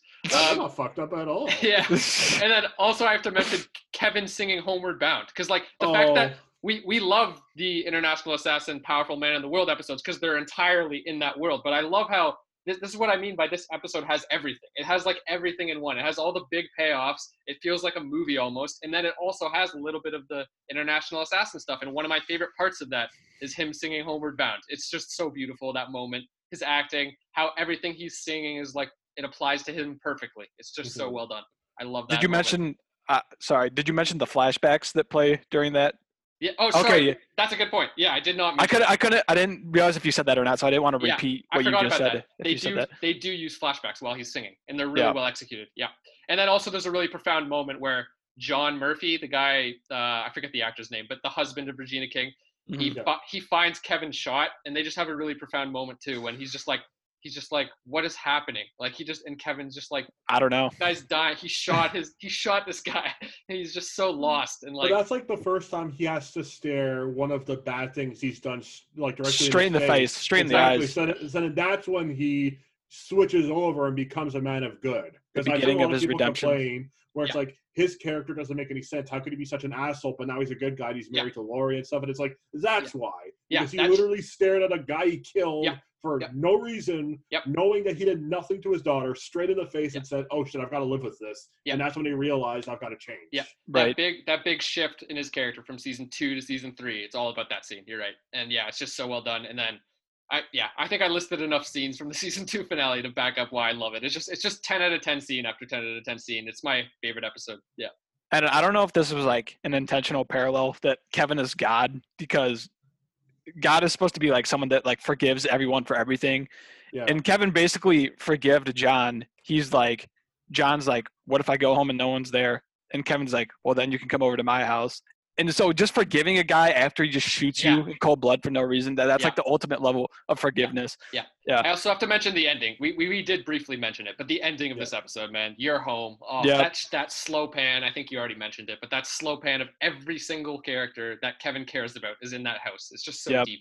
I love it. And the best part is you forget like everyone who's going to show up. Because like I remember when Kevin's son shows up, it's like, oh yeah, I forgot. Like he hasn't seen him in years. And it's like it's just every single thing. But Luke, when he brought up the whole God thing, that's interesting because in Christianity there's a lot of things that come in threes, like comedy and drama and other stuff. There's a lot of things that come in threes in religion. So the Father, Son, the Holy Ghost, risen on the third day.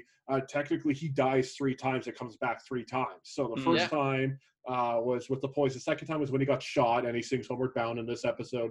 Third was the most powerful man in the world, his identical twin brother. So he technically dies 3 times, coming back. It follows that lore really well, and I'm sure somewhere, because I brought up the Father, Son, and the Holy Ghost, I'm sure there's something there that pertains to that. But if there is, the death in this episode where he just wants to come back, to me, that's him being the father. He wants to come back to his family and be the parental figure and the husband that he deserves to be, whether it's to Nora or to Laurie, whoever it might be. He feels like he has to have that opportunity. And as we find out in the premiere of season 3, he's done just that. He has stayed here for however long, living this life as he is supposed to, as a father figure, as a protector. So, yep, that works.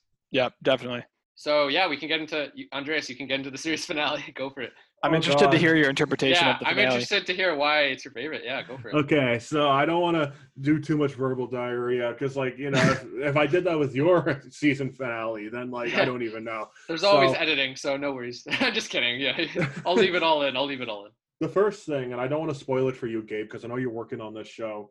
Yeah, The first show that I watched in full like this, as I've said either before the pod or during the pod, I don't remember at this point, was 6 Feet Under when I was Yeah. like a late teenager. And part of that was because I've heard that the series finale was one of the greats. Mhm. And when I saw it, undeniably, I was like, wow, this is one of the greatest things I've ever seen. And I don't want to spoil it, but I'm not a very emotional person, but visual media, so movies and TV shows, they can make me cry. And I was crying for like 30 fucking minutes. Like I was a mess. that's probably So- that was me at the end of Lost. Yeah. Exactly. So Yeah. like I couldn't stop. I was like, why can't I stop? It's over. It's done. Yeah. So for over a decade, that was the best finale I'd ever seen. Yeah. Until the Book of Nora. And that, like, it takes a hell of a lot for that to be usurped. So like Yeah. no other show, like, not the Wire finale, not the Mad Men finale. This is the one that did it. So first off, you start off with, you know, the exchange between Matt and Nora, where they're doing the eulogy, and just again, like I don't remember the exact line, but it's something like, "Was I a good gecko?" And that, because you know, in the Mad Libs, he's replaced with the noun gecko, you know, with his gecko. No, Nora's gecko, Matt. So, was I a good gecko, or I hope I was the best gecko? I don't remember what it was. That hurt me like enough. So that's like the most natural the episode is. Until Nora gets into the vessel, she's ready to go into this new place of the departed, presumably. It looks like she's about to say something, and it cuts. Cuts back to that scene you see in the first episode of the season, and it's that flashback. So from here on out, the only thing I can compare this to, and if you guys haven't seen this, I'll try and explain. There's a short film called Les Jetés by Chris Marker, which is only comprised of like still images, but it's without spoiling too much, because I think everyone on Earth should see Les Jetés. It is a short film that depicts the use of time travel, but like a futuristic, inventive depiction of love and loss. So, like specifically between two people. So, in this episode, that's all I could think of, where it's like, this is like a reinvention through sci-fi elements of what love can represent, and you get that immediately from the time jump. So the time jump, I love that it's jarring, and I'll explain why. We've talked about the ambiguity of the show this entire time. So when that time jump happens, the sky is like so blue, it is so bright, and you see Nora, who's called Sarah, by the way. Let's not forget that. Mhm. So what happens whenever Kevin goes to the other side? People are called different things. His name's not Kevin. It's something else, I think, right? Yeah. So Yep. in this case, it's like from there on out, for the entire episode, I questioned, are they both dead? Right. Are they Yeah. in Australia? Is I this thought of all that in his too. mind? Like, what exactly are we looking at? Yeah. And so much of this is supported by everything else. A lot of people think Lori commits suicide at the end of Certified. Yep. She's here. But then where's Matt? You know, Kevin, is he dead? Because, you know, he's talked about like his heart problems or whatever. He's here. So it's this more lush world where the entire time you're not sure what you're looking at. And we get the confrontations at the end, but for that midsection, none of it mattered. You're just looking at two people, whether they're strangers, they know who they are, they're both dead, they're both alive, they're falling in love again until she decides she can't do this and she leaves them at the wedding. And you get this confrontation where Kevin admits, this is why I lied and everything, almost as if he was trying to finalize a final death, but he couldn't go back to the place of the dead because he destroyed it, whether it's his mind or literal. So he basically said he wanted to start a new life, implying that his brain had gone. This is how they could fall in love again, because the last time they ever talked, I think, quote unquote, was at that fucking hotel over that fucking book. So, so it's as if he tried to rewrite his story. If other people could write his story, if Matt could write his story, why can't he rewrite his own? So that didn't work out, and he decided, you know what, I've been coming here every holiday for too long. This is where it stops. I need to be honest. So he comes back to try and right his wrong of trying to start fresh, because he also didn't want to face his demons and also scare her away again. And you remember so much throughout the show where it's like he discussed seeing Patty Levens. She left because she couldn't believe what was happening. She was fearful. The book happened. She left. So then we are faced with the final scene where Nora, and this is what's like the scene of the entire show, describes the other side. So she discusses how she goes over there, and it's not the 2% that are gone, it's the 98%. So then you start to think, all of the Garvey family is dead. Miracle's not a miracle, it's the complete opposite. They're all dead. All of this is like something else, but you don't get shown it, you get told it. And this is where it feels like La Jetée to me, where it's like you conjure up everything in your mind. So then she discusses some stuff. She saw her family, they moved on without her, because instead of her losing her entire family, they just lost her, which is still sad, but it's not quite the same. They can move on. She couldn't. So you're left with all of this, and the one slight implausibility of, well, she met the guy who invented the machine, and he made another one, so she came back. So that's what you're left with. So then it's like, you're not shown this. Is this actually real? And that's the final ambiguity that the show leaves you with, where it's like, Kevin doesn't care if it's real or not, because she didn't believe him, or if she did believe him, it freaked her out too much. That doesn't matter anymore. They're together again in this world where people could clearly depart, people die, people lose each other all the time, whether it's, again, death or heartbreak, whatever it is. They separate themselves. They could join a cult and never separate themselves from their family, like Evie. They lose each other all the time, but they're both here right now, so it doesn't matter if this happened or not. No, I personally, even though this might change, I personally believe she actually did go over there. But I think the show didn't want to show us, because in our mind, we could still picture what that might have looked like. But that doesn't mean that she did. I love that ambiguity, because at the end of the day, all of this boiled up to the fact that they're both together, and they're finally together. They're not going to be separated. They might be separated, but they end on this note for us. They're together, and that's it. It all boiled down to this love story between these two people, and this implausible thing called life, where you can die, come back, you could depart, never be seen again. You could join these cults, lose everything. It doesn't matter. The impossible happened. Yeah. And it happened with the most powerful man in the world and the most brave little girl. Yeah, the bravest girl in the world, or whatever. Yeah. I personally loved the last scene as well, and I actually like the interpretation. See, there you go. We have two different. We both love the last scene, but I actually like the interpretation more. Like, the one I take away is that she's lying. I agree that she's lying. Yeah, personally. I personally, but that's what's so good. It's the same thing with the international assassin stuff. There's no right answer. It's all about what you get out of it. And I personally like the idea that she's lying, because I just think of that as like, that's Nora's way to cope. It's her way to cope, and it's her way to move on. Is like, you know what? We don't know where the departed went, but in my mind, like, she didn't actually visit where they went, but in her mind, she thinks there's a possibility that they're out there without 98% of the, or sorry, yeah, they're missing 98%. Because if they still exist, that's how it is. Yeah. So she's thinking to herself, if I were to visit that place where they're missing 98% of the world, that place is worse than where I am, right? That's a way more broken world, where 98% of the world's gone. Even though for her circumstances, she lost her family, she realizes that they would have moved on anyways, right? She says something about how she saw her family with like, and they didn't even recognize her or something, and like, I don't think they saw her. I think she saw them with like a new mom or something, and she didn't bother. I meant to say she watched from afar. She saw that they had moved on, is what I'm trying to say. So exactly. The fact that she's able to think in her mind, if this world existed with 98%, if that's where they went, they would have moved on by now. She has to move on. That whatever happened to them is probably worse than what happened to us, like the 98%, where we only lost 2%.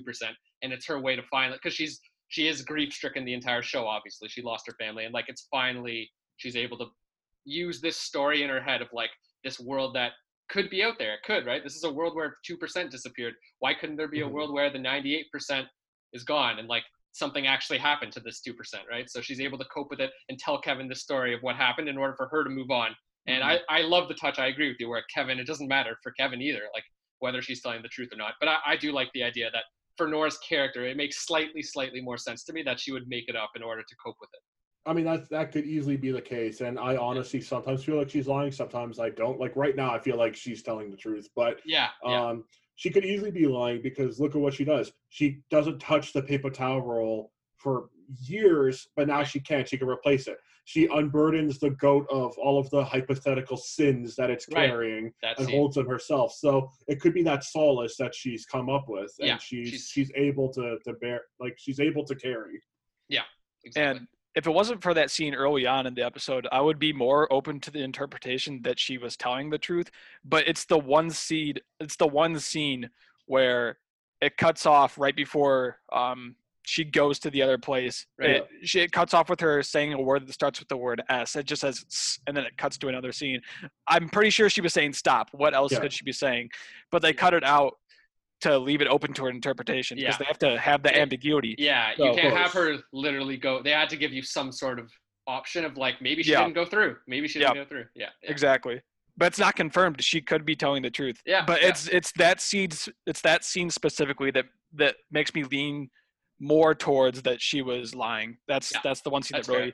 But at the same time, it could have been too late at the same time, right? She said stop too late. That could be another thing. Yeah. So she could have still gone through. Exactly. Yeah. But it's even if that's the case, I think it's so meaningful if that is the case because where it's like literally she's midway saying stop to her being approached about Kevin.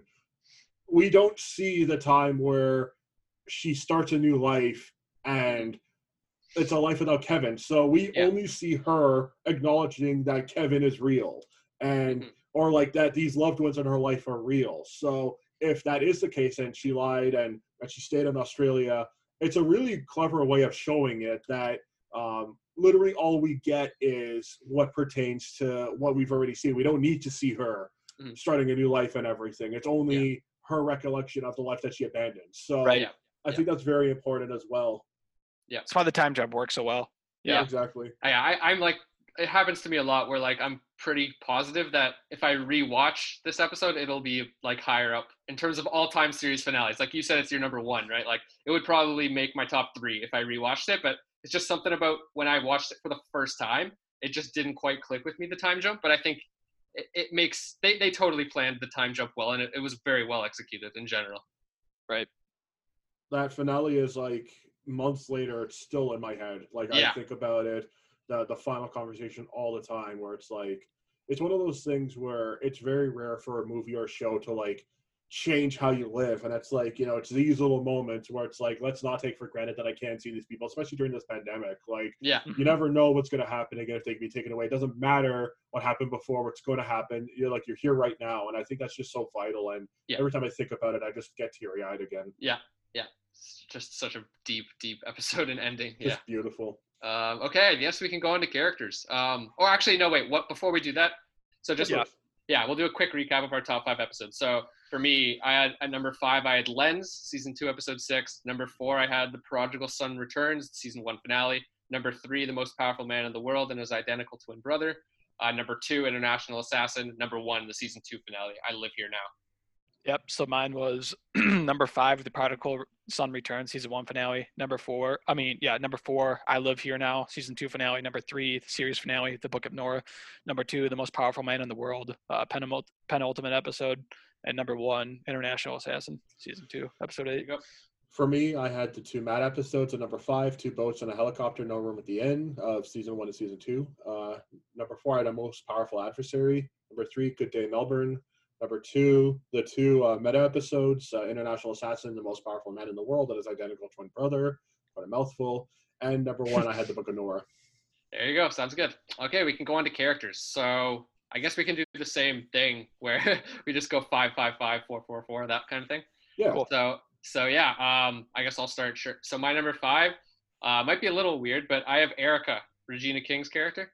That's number a good 5. Character. Yeah, she's my number 5. No, but in terms of like, she's only really a main character in season 2, so like she's a little more minor. That's what I meant by. But there's only 3 seasons, so like that's still like a very major part. You're right. So yeah, she's my number 5. Part of it is Regina King's performance. I love Regina King, but just when I think back on the show and my favorite scenes, which we're gonna do favorite scenes, and like how big of an impact she had in a few of the scenes she was in. Like I put her at number 5. I love her. Mhm. I love the dilemmas she has in season 2. Also she has like ear, isn't she? What's the? She's deaf. Yeah, she's Is deaf. she partly deaf? Yeah, something like that. She's She's pretty damn legally deaf. deaf. Yeah. Yeah. Oh, she was completely deaf. I don't remember. Or maybe not- legally, so it's like it's Legally. deaf enough, I think. Yeah. Okay. I'm yeah, sure if there you go. screamed in her ear, she'd be able to hear Yeah. you, but like I- she can't hear shit. Yeah, I love those scenes though, where they give you her perspective sometimes, right? Where it's like Right. what she's hearing. During that kind of chase thing. scene, actually, Yeah. when she was chasing that Yeah. one kid Yeah. that put like something on their doorstep. I don't remember Right. exactly what he put on their Right. doorstep. Yeah, Mhm. there's just little things with her character that I love. I like all the choices they made with her character. And like I said, the introduction of her family, she was my favorite character in that family. And Yep. the stuff in Miracle, she's my number 5. Nice. So number 5, I have John. Could have Oh, been there you go. Erica too, just as easily. Yeah. Mainly John though, because I love a good like redemption arc, and Yeah. John's redemption arc was really well done. His impact on season 2, just the introduction of his character, and the Murphy family in general, like you mentioned, it just Yeah. expanded the show so much. But John and the Murphy family were a big part of making season 2 as good as it was. Just the introduction Yeah. of That's interesting. We have similar reasons, but we picked different characters. Like I picked Right. Erica, you picked John, but like it's similar about like it's something about that family and Miracle and the vibe, but like I just slightly preferred her. Yeah. I think season 2 specifically, Erica is clearly more likable. That's not even a Yeah. question. Well, by season 3, John becomes pretty likable. That's what I'm so, saying. Yeah. John's character is a lot stronger in season 3 than Erica's character is. He gets Yeah. more focused. So that's Yeah. why when I'm looking at the series as a whole, I'll give John the edge Yeah. for number 5. Yeah, and the one scene that Erica was in season 3 is when they jump on the trampoline. Do you remember that? Her and Nora jump. She was on the great. trampoline. Was that the Yeah. last episode she was in? Yeah. I think she was only in one episode in season 3. I think. Yeah. The one with the Wu-Tang band, quote Yeah. unquote. Yeah. They That's play- Wu-Tang Clan. Yeah, they play Wu-Tang while they're jumping on the trampoline. Yeah. It's great. It's great. Wu-Tang Clan ain't nothing to fuck with. So my number 5, we're basically having a Murphy family reunion. I picked Evie. So- Interesting. We all picked different members. That's great. I love it. Well, mine's a completely different reason than Yeah. what you both picked. So the first season, you see Liv Tyler's character. I don't remember her name. Meg, I think, isn't it? Meg, yeah. Yeah. You see her being incorporated into the GR, and this Yeah. slow process of her stopping her dialogue, and in season 2, she becomes very tainted, and she's like not even just a member. She's like the most ruthless leader of the GR now. Like she's like very toxic. Yeah. But you see Evie, and you get the perspective of, because between Laurie and Meg, you don't see that in season 1. You see other perspectives. It already happened. Somebody being initiated. With Evie, you get the sense of what it feels like to have a loved one, where it's like, oh my God, where are they? They're a member of this cult. Oh my God, and so much of that is built up by the mystery, with her disappearance. So it's like, where did she go? What's happening? Did she depart? Is she dead? Is she just hiding? And she has that one seizure attack, which might seem futile in hindsight, but I feel like that gives you this vulnerability where it's like she could be anywhere. She could be sick without her pills, but then you see that she's okay. So she planned her escape and clearly had her medication and was like, incorporated into the GR by her own will. So this was something that was very planned. But you worry about her. She's so smart. She could be like a really cool character, and she just vanishes. And when she comes back, it's like not like this. Like you just like your heart rips when you see that she's like in the back of that trailer, and she's a member of the GR clearly with like her little notepad and stuff. And you're like, oh no. It's almost like not that you wish she was dead or she was departed, but you wish it was anything but this. Right. Where it's like, why her? She's like, what? Like, you love her immediately, and then she's like this. And then season 3, it's all about when Kevin's following her. Is she actually alive? If so, I need some closure with her. And then you see her in the afterlife, and you get that closure. So I feel like she embodies so many of the spiritual themes of the show. Right. Yeah, that's a good argument for her. Yeah. And it's funny because the first time I watched this show, or season 2 in particular, I thought her character was being controlled by like a higher power or some shit. Because the first time you see her, she's seen running naked through the forest with like this expressionless look on her face. Yeah. So like, this does not look like someone that even has thoughts. This looks like someone that's being controlled by like a higher power. And like, I was really buying into the supernatural aspect of the show early on. So Yeah. that was my first thought of her character. Yeah. Yeah. She has a very interesting role to play. Yeah, I agree. So we can go to number 4s. My number 4, I have Laurie. Lori Garvey. So I did not like her in season 1. I'll say right now, I have Lori number 4. You too, have Lori so at number 4 as we can well. just Actually, so do I. Okay, so let's just. There we go. We all have Lori at 4. So did anyone like her in season 1? I hated her in season 1. I liked her. Yeah. I liked. I mean, as a character, she's a good character, but I mean, likability in season 1. I just. I tried. She to definitely got on my sympathize. nerves. Yeah, that's she got on my nerves, but I tried to sympathize because Yeah. you don't know why she's a part of the GR. Yes. Because you're like, maybe a kid's dead, but then it's like, no, wait, Yeah. both of the kids are here. Maybe it's a husband. No, wait, Kevin's here. When you find out it's a new child that she's about to have, and she's looking at it for the first time, and it just vanishes. Mhm. It's the flashback episode, yeah. Yeah, exactly. Yeah. That is such devastation. And even before you find out all of that, I tried to sympathize because it's like, it sucks because you're seeing this from Kevin's perspective that she's neglecting her family like this. He's doing everything to try and make it work, but she wants a divorce. There's a lot of reasons to dislike her, but I tried because I'm like, there's clearly a reason why I'm focusing on her. It's not just because she's Kevin's wife. And luckily I was right because she has such a redemption. Even though in season 2 she's a bit of a con artist, season 3 slightly so, but I think for a more earnest reason, and she fully comes to grips and realizes she doesn't have to help other people. She has to just help her family. Yeah. So I feel like there's so much nuance to her. Yeah. So Gabe, I'm guessing you like her better in seasons 2 and 3 because you asked if we liked her in season 1. I was just saying. I think that's a really good point. But I shouldn't have said all of season 1 I hated her because of the flashback episode. You're right. The flashback episode, she's very likable. That's one reason I had the flashback episode as an honorable mention is just how different the characters were before the departure. Like almost just recontextualizes the entire show. They're completely different people. And like, of course, Lori was likable in that episode. And then obviously what happens with the pregnancy and all that. Yeah. So you feel a lot more for her. I think it's just the way I associated her with the GR because I just hated the GR at the beginning, and you're just like, why is she doing this? Why is she doing this? Fuck this. Yeah. If it helps. Poor Kevin. Yeah. If it helps, because Lori, I tried to like. Meg starts off kind of likable. Yeah. But like I grow out of the show, I grew to hate her the most out of everybody. Yeah, that goes south real quick. She kind of has a reverse Lori arc. Yeah, she starts out okay, and then fuck this person. Yeah, and becomes completely radicalized. Yeah. Oh, can't stand her. Yeah. So nobody picked her, right? Yeah. No. Meg in my top 5. Yeah, Meg's my number 1. Yeah. No. And then I do want to mention one Lori scene before we move on. There's a really good scene in Certified. We mentioned Certified season 3, episode 6. There's a really good. It's like her final scene with Kevin. I don't know if you remember that scene. I can't remember the specific lines, but it's just a really, really deep scene. She tells Kevin about the baby. Right. Yeah.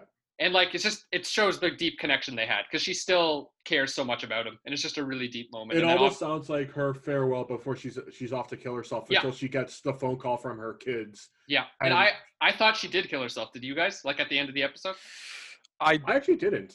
You did. At the end of the episode, I did, but by the time the series finale came, I'm like, So when I was watching the series finale, I'm like, I don't think this is purgatory. I think this is real. I don't think she killed herself. Yeah, for me at the end of episode 6, I was like, wow, that was a great farewell to Lori. I was like so broken. It was such a heavy ending. And then when I see her in the finale, I was like, okay, I was wrong. Like I had a feeling it was real the whole time in the series finale. So I was just like, yeah, I was wrong. Yeah. Oh, okay. So you never questioned if they were all alive or not, because if you thought maybe they're dead, Lori could be dead too. Yeah, so. the thing is, in the series finale, I was on the side of this was real, even though I was confused and like maybe this could be another world. I was pretty sure. Exactly, that's same. Yep. Yeah. Fair enough. And plus, in Certified, so like my initial thought, like right when she dove into the water, because they talked about earlier in the episode that would be the way to go. That'd be the way to kill yourself. It's Nora, which I don't know why drowning would be an awful way to go. But anyways, that's besides the point. Well, because water is a very prevalent theme in the show. Again, like the idea of baptism, of drowning, suffocation. Yeah, in that context, that'd be a good way to go. The way that they put it in the show. Yeah. Yeah, but no, she didn't seem like she was like in the emotional state to kill herself at the time. Maybe I'm misinterpreting it, or like, did you guys think like? For me, it was the phone call that did it. So she has a phone call with her kids, and like that phone call made me realize. Like, I think it's just because I watched so many like classic like. Stuff that isn't as smart as The Leftovers, and you assume whenever there's like a big farewell to your kids, like that's it for you kind of thing. Right. So like I just felt like that was her final scene where it's like she's saying bye to her kids and she chokes up and I mean, you could read it either way. You could read it as finally I have closure, I can die, or I have a reason they just saved my life. Yeah. And I like that they went with that's part of what saved her life. I love that. Yeah, because when she says same time next week to Nora about like quote unquote being her therapist, not really. She's like just containing a secret. Yeah. It's obviously superficial. It's like I'll see you again. Not really. But then when she says it again in the finale, you get the sense that no, she's not her therapist, but they clearly talk. Right? And they confide in each other. So I'm glad I mentioned Certified as an honorable mention because I forgot about that scene with when she talks about the beach ball in the baseball stadium. That's the same scene. That's a phenomenal scene. Oh. And I seriously love Lori because like she's kind of like the show's voice of reason with all this weird shit going on. She's always like the voice of reason kind of, and she keeps Kevin grounded. She keeps Nora grounded, which is ironic because she's literally voiceless. She's literally voiceless in the first season, so it's very ironic. Yeah, that is ironic. Yeah, that's a great point. Yeah. Okay, we can move on. So, number 3, I have Matt. Same. Really? Okay, I have a feeling we're all gonna have the same top 4 from here on out. This is something that comes up very often in our deep dives. Is we always do our top 5 characters, and me and Luke, I think every time have had like the same top 3 because it's just like when you're doing your all-time favorite shows. It's usually the main characters because if you have a show that you're this obsessed with and you didn't like the main character enough to have them in your top 3, it's probably not going to be a favorite show of yours. So, right. But there's also like a very clearly distinctive top 4 main characters. Exactly. Of the show. Like the question is, are 1 and 2 going to be the same? Maybe. See, I had so much trouble with it that I did 1A and 1B instead of 1 and 2. But that's just like a weird little tidbit. But yeah, so we all have Matt number 3. Should we just talk about Matt, I guess? So yeah, let's focus on Matt before we go into because then the conversation can get really Let's focus on Matt for this part. Even though we clearly have the same top 2, regardless of the order. Yeah. Exactly. So I just want to say, usually I don't like religious characters. So like Matt is probably my favorite like religious figure character in a show. Like he's probably my number 1, to be honest. Like I honestly, like in most shows it's always like the one who's has all this faith and it's just there's something about Matt that's incredibly likable.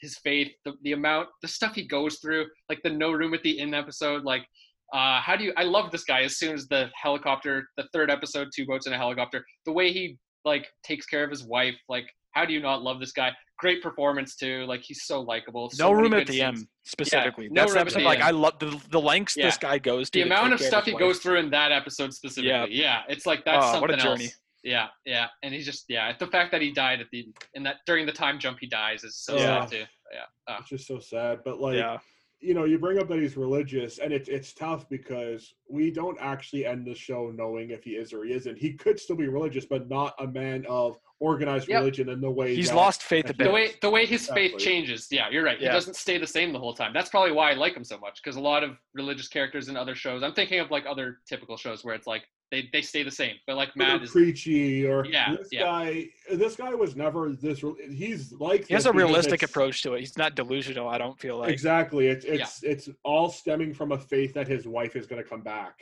And the worst part is like when she does wake up again, but then ultimately leaves, and it's like he's still fighting, and then he ends up with cancer, and his sister's about to leave.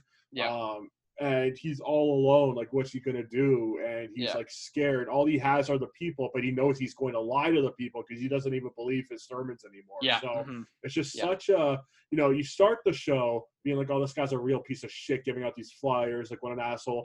Episode 3 happens. That's it. You change your views on him entirely, and for the rest of the show, you just whether you're religious or not, you just hope for the best for this guy. You bring up the performance. What a performance! I would say, performance-wise, he's possibly the greatest of the show. Like, I think he's 1 or 2.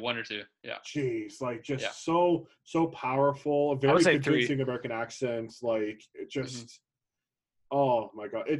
Spirituality doesn't come into the equation. If you don't feel anything for Matt, you're completely heartless. Exactly. I don't understand how you could not like this guy after watching the show. Like, what are you doing? Yeah. Like, this is Matt, dude. Yeah. Okay, so for me, I have Nora at 1B and Kevin at 1A. I guess Nora we can all say Kevin 1. Okay, I have the same as you. What do you have, Andreas? At the last second, I'm swapping and I'm putting Nora 1, Kevin 2. Okay, makes sense. So so you're slightly different. I think I'm sure we all could have gone either way. It was so hard to pick, but at the same. But at the same time, it's worth noting that we have. Oh, they're the best. Yeah.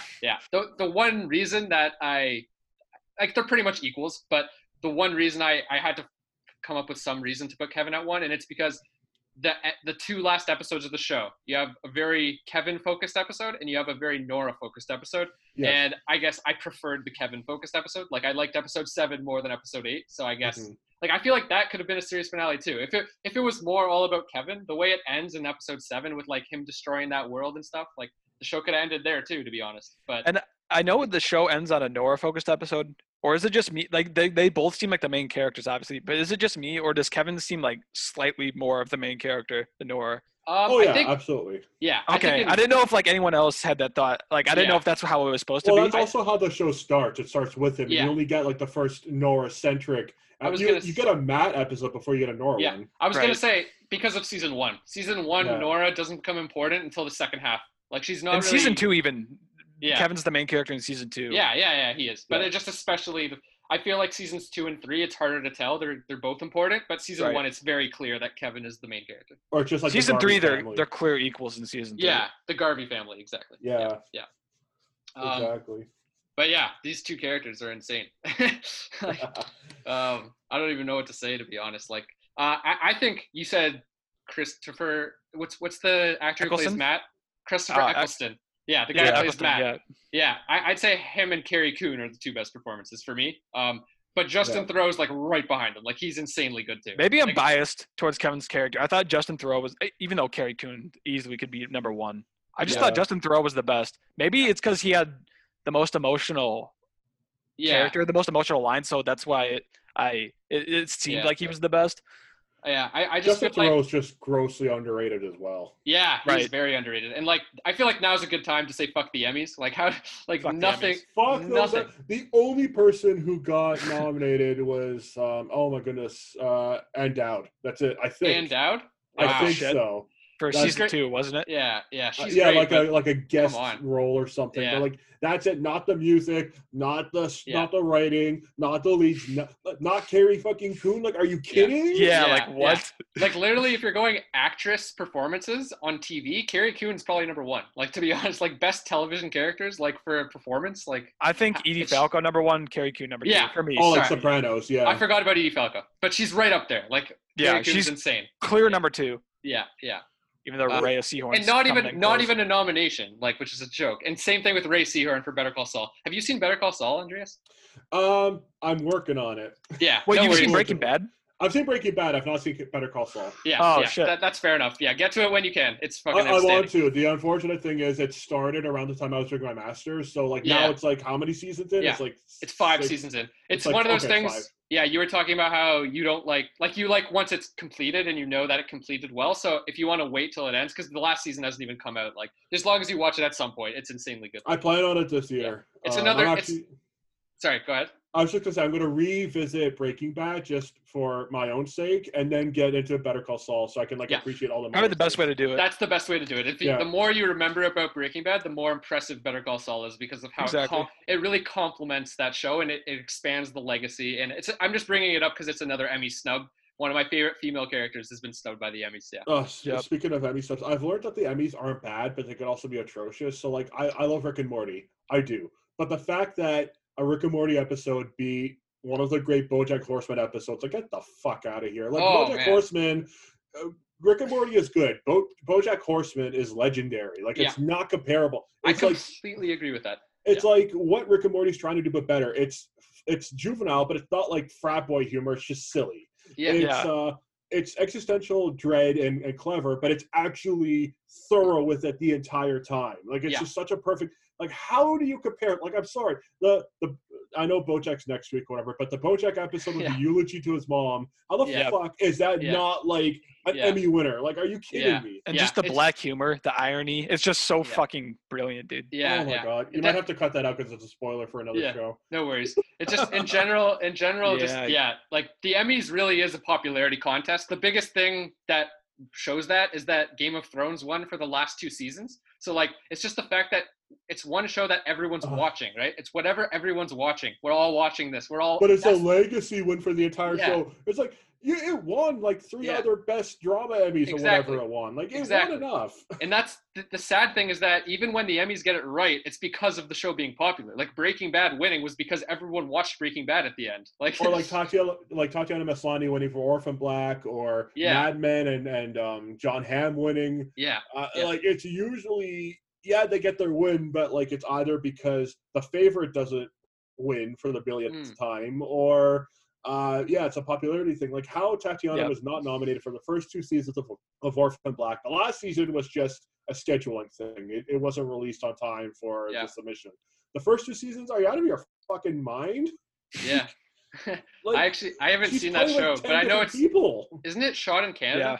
I haven't seen it. It is. It's a Toronto show, and it's actually like Yeah. proudly Torontonian. It's like literally the first scene takes place, I believe, at Union Station, and they actually like don't pretend it's the States. It's like, hey, I'm in Scarborough, where you at? Or it's like, That's great. I'll meet you on Finch. Like, it's like in Toronto.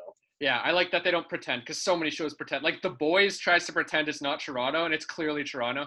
So it's so frustrating. Yeah, that happens with every show. But yeah. Anyways, that was a long tangent on the Emmys. But anyone, you guys want to say anything on Kevin or Nora? Like, it's pretty obvious why they're the best characters. But yeah, Like- I just think Kevin's character has more, like, I don't know. I guess the word's epicness. He's a more epic character. He, like, in just terms of like the shit he goes through. yeah, I would say that's probably why I give him the edge at number 1. yeah, the Jesus stuff in the world he goes to. Yeah, Yeah. Nora doesn't get to go through that stuff, but she's still incredible. Right. 2 best. It's so tough.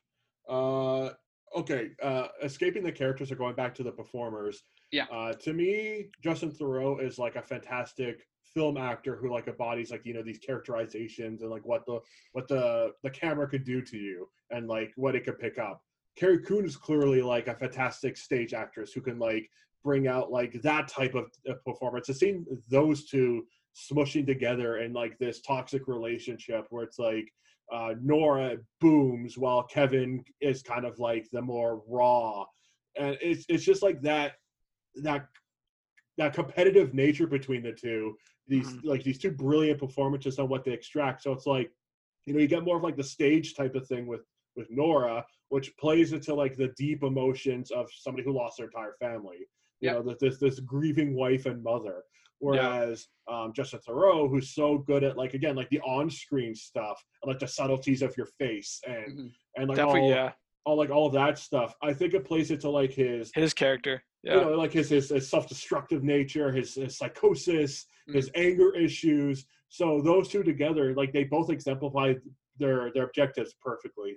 Exactly. That's a perfect way to put it. Yeah, I like that the way you clash between a theater and a film actor. Yeah, that's really interesting. The type of actor they are fits the type of character that they are perfectly. Yeah, it's perfectly casted. Like the ending is perfect because she gives the big Kevin gives a monologue too, but she gives the final story where you're hooked on every word. Yeah. And it's his response. Yeah. So again, it's the theater versus like the on-screen, like the slight like tweaking emotions of the eyebrows and everything. Yeah. Like or every time Kevin says what? Like in the entire series. Yeah. What? Yeah. Fucking what? Or like the 2 most said words in the entire series. Yeah.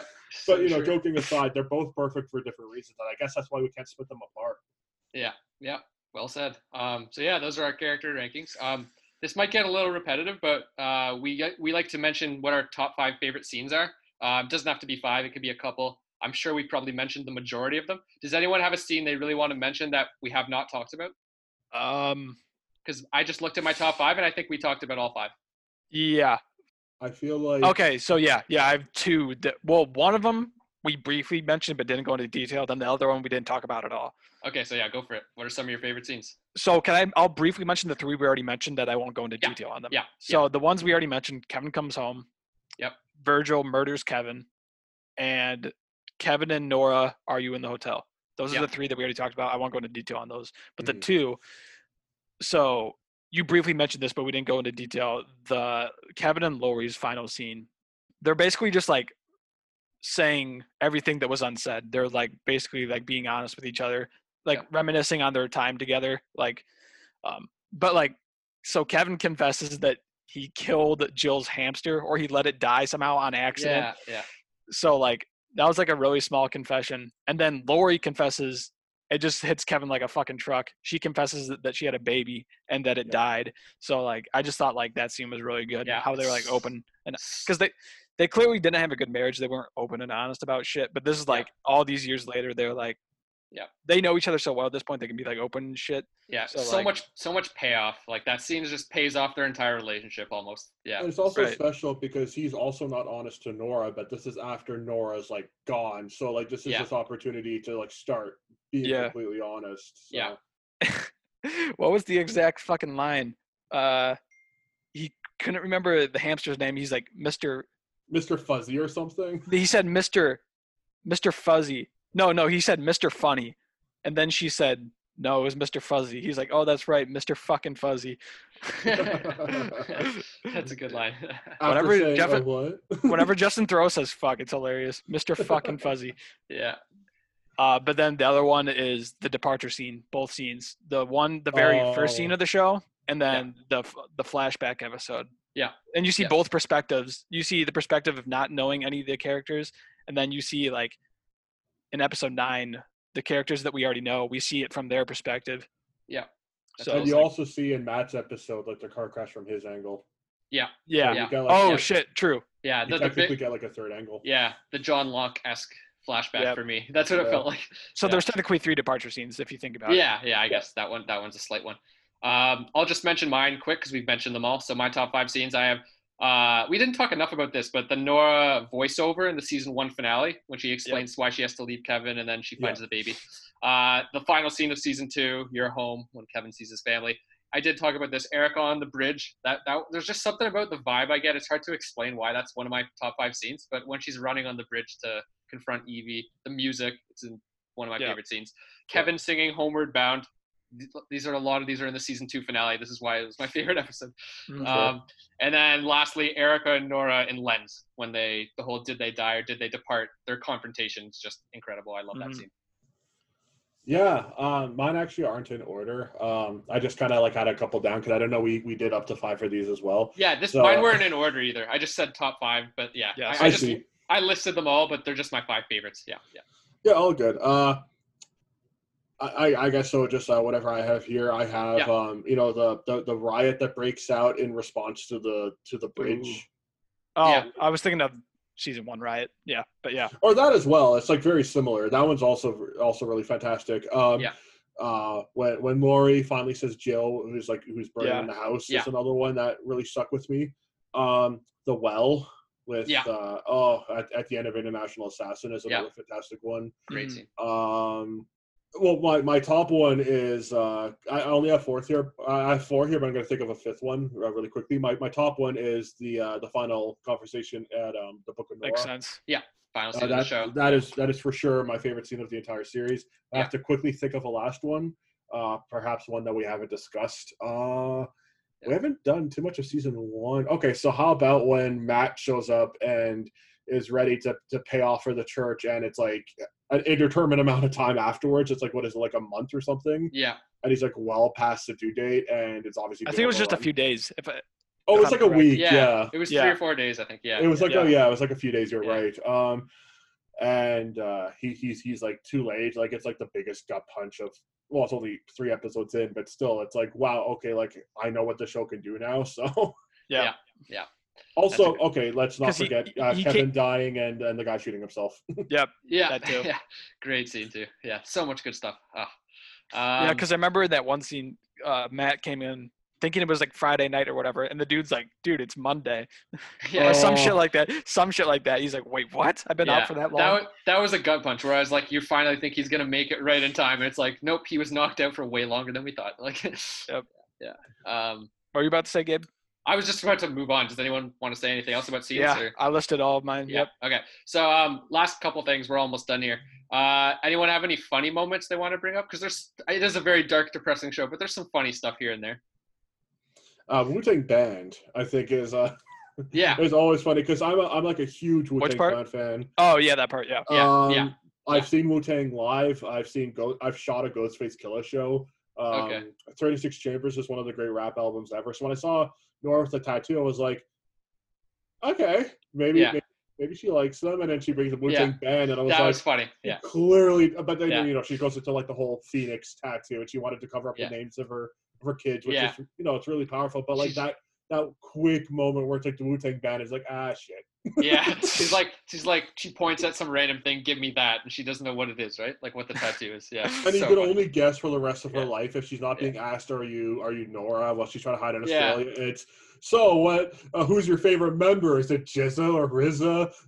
Inspector Decker should be like, oh, fuck off! I don't care. I don't even know anything about this, but yeah, it's so good.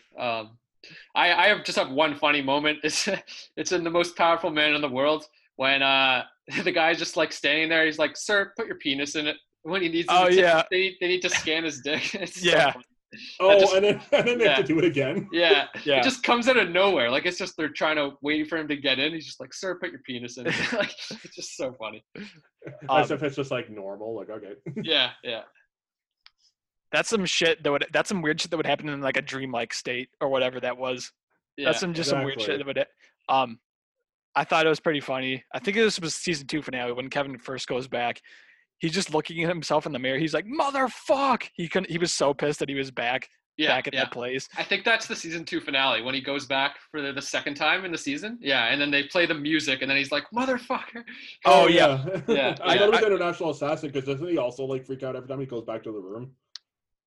Yeah, I think you might be right. Actually, something like that. No, it was the season 2 finale because it was like when he was actually revisiting the place, like he was actually like going back there. Yeah, so it's the second time he goes back. Yeah, no, you're right. But I think even before that, like he also like freaks out. But then like that's why it's such a good payoff because it's like when he's back again, it's like, oh shit, I thought I was gone for good. Yeah.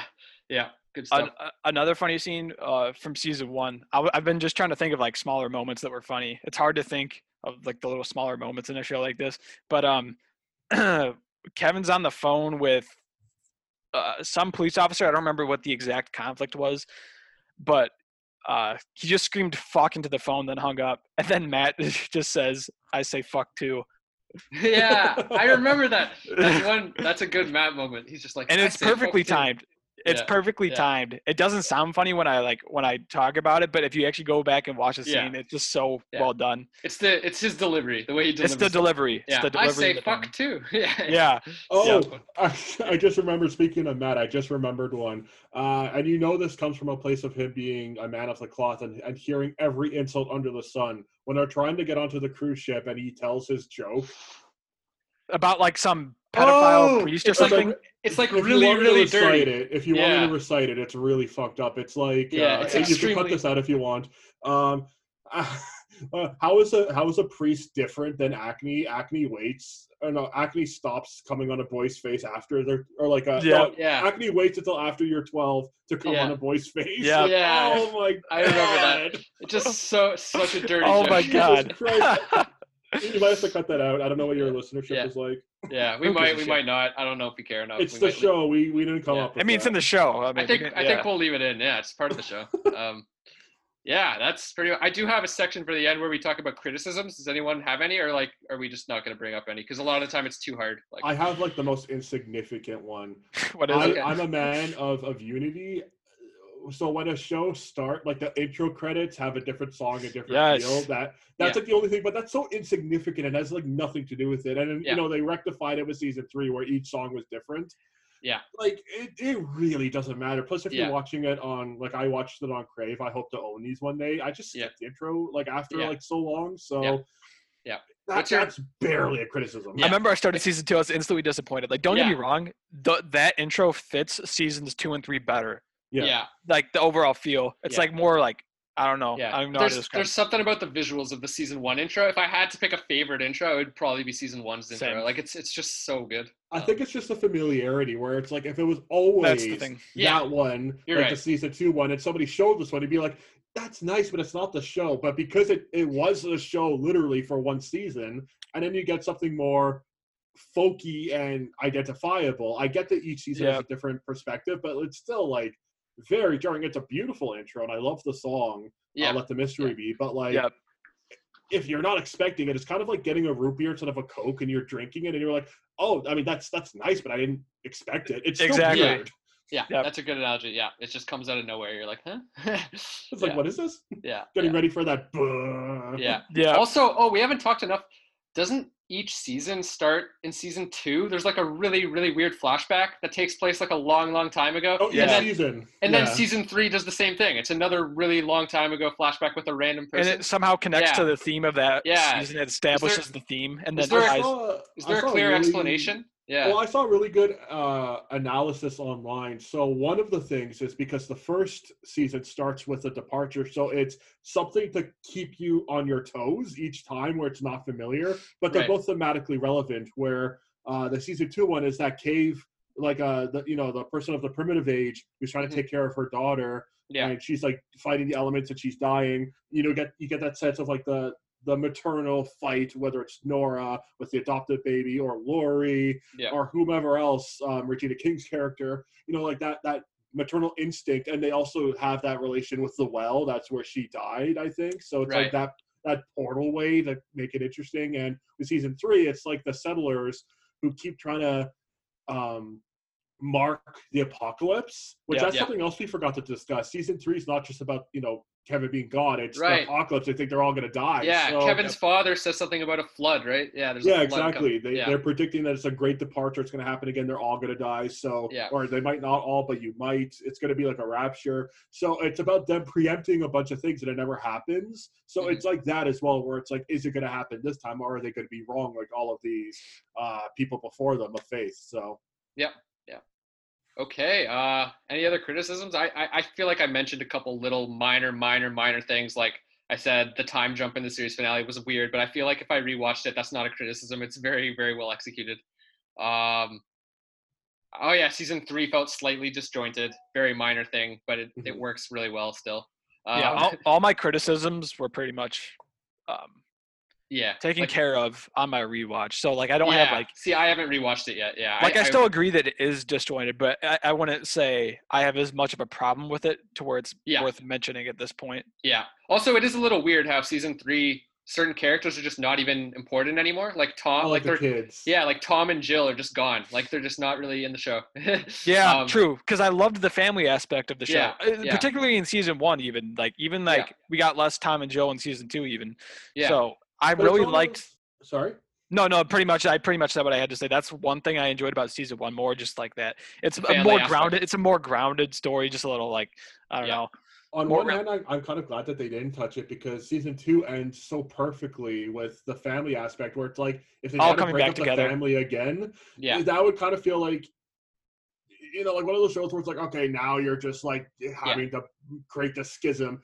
So Nora and Kevin aren't perfect together, and they create new relationships, with the Murphys and the Garveys. But if they shattered the family again with the kids and everything, and you already get the idea that they're distant, I don't know, maybe it would have just been. No, it works. It works. Yeah. They do.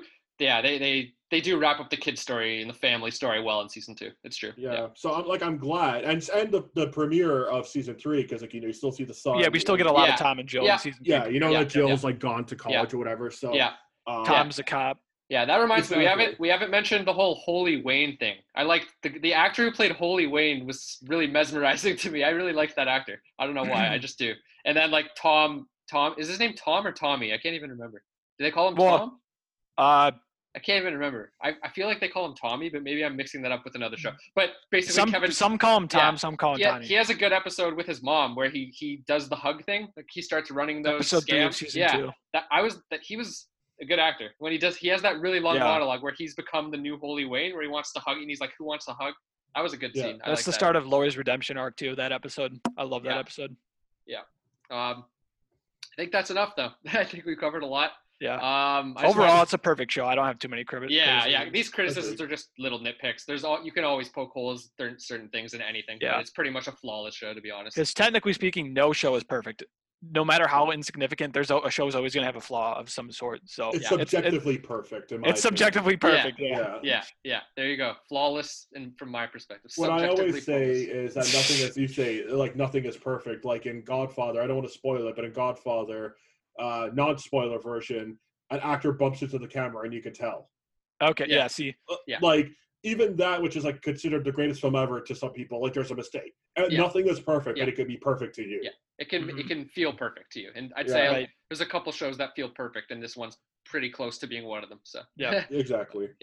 Okay, yeah, I just want to say thanks, Andreas. Like, thanks so much for doing this. This was a lot of fun. I hope Yeah, you seriously. enjoyed. I hope you enjoyed talking about this show because this show's great. I loved it. I'm sorry I made this an extra hour long. No worries. No, we Dude, usually go this long. Dude, Do you? Okay. we I wouldn't say we usually do, but we did a Sopranos one that was over 3 hours. I had to And Better edit Call it. Saul. Oh, Yeah, I had to okay. edit Because when you out. said it was like an hour long, I was like, oh shit, I'm Yeah. bringing these guys to like Yeah. like 2.5 hours. My bad. Yeah, because it was the first option I gave in case you were too busy or you weren't, if you didn't know the leftovers well enough, I was like, just give some general thoughts, or you can do the deep dive with us. And I might have just said it was an hour, but our deep dives are way longer, so don't worry about it. Okay, cool. I love deep diving. I feel like if you really want to discuss something, especially like this, you have Yeah. to, because if Yeah. you just say on top, it's like it's a show about guys who disappear and the people who deal with it. I think it's Yeah. like that's a disservice Yeah. to this Yeah. show. Some Yeah. shows you could do that with. Yeah, that's the one thing we try to make that's a little unique about our show is we love the details, the specifics. It's for like the hardcore fans of these shows that love all these scenes, like the people that remember them well, not the people that are like, I can't remember that scene. Like, Yeah. so Exactly. the fact that we talked about so many things is what we go for. So yeah, thanks so much for doing this. This was a No lot problem. of And fun. here I am calling Lori Jill, like, oh, well, I'm doing such a great Yeah. job. Yeah, what a terrible mistake. I don't think. I should be crucified. No, I greatly appreciated it. It was a lot of fun. So thank Yeah. you. Seriously, Thank you it'd be great to have you back on. Thanks for Yeah. coming. Yeah, I'd thanks. love to, not to like invite myself, but if you're doing BoJack, I'm currently Yeah. on a BoJack high. I'd Yeah. love to discuss Yeah. BoJack Horseman. Yeah. Oh, we probably will have you on for BoJack then. Sounds good. And yeah, thanks to anyone who listened. It was a long one, I'm sure. And we love the leftovers. We'll see you in the next one. Bye.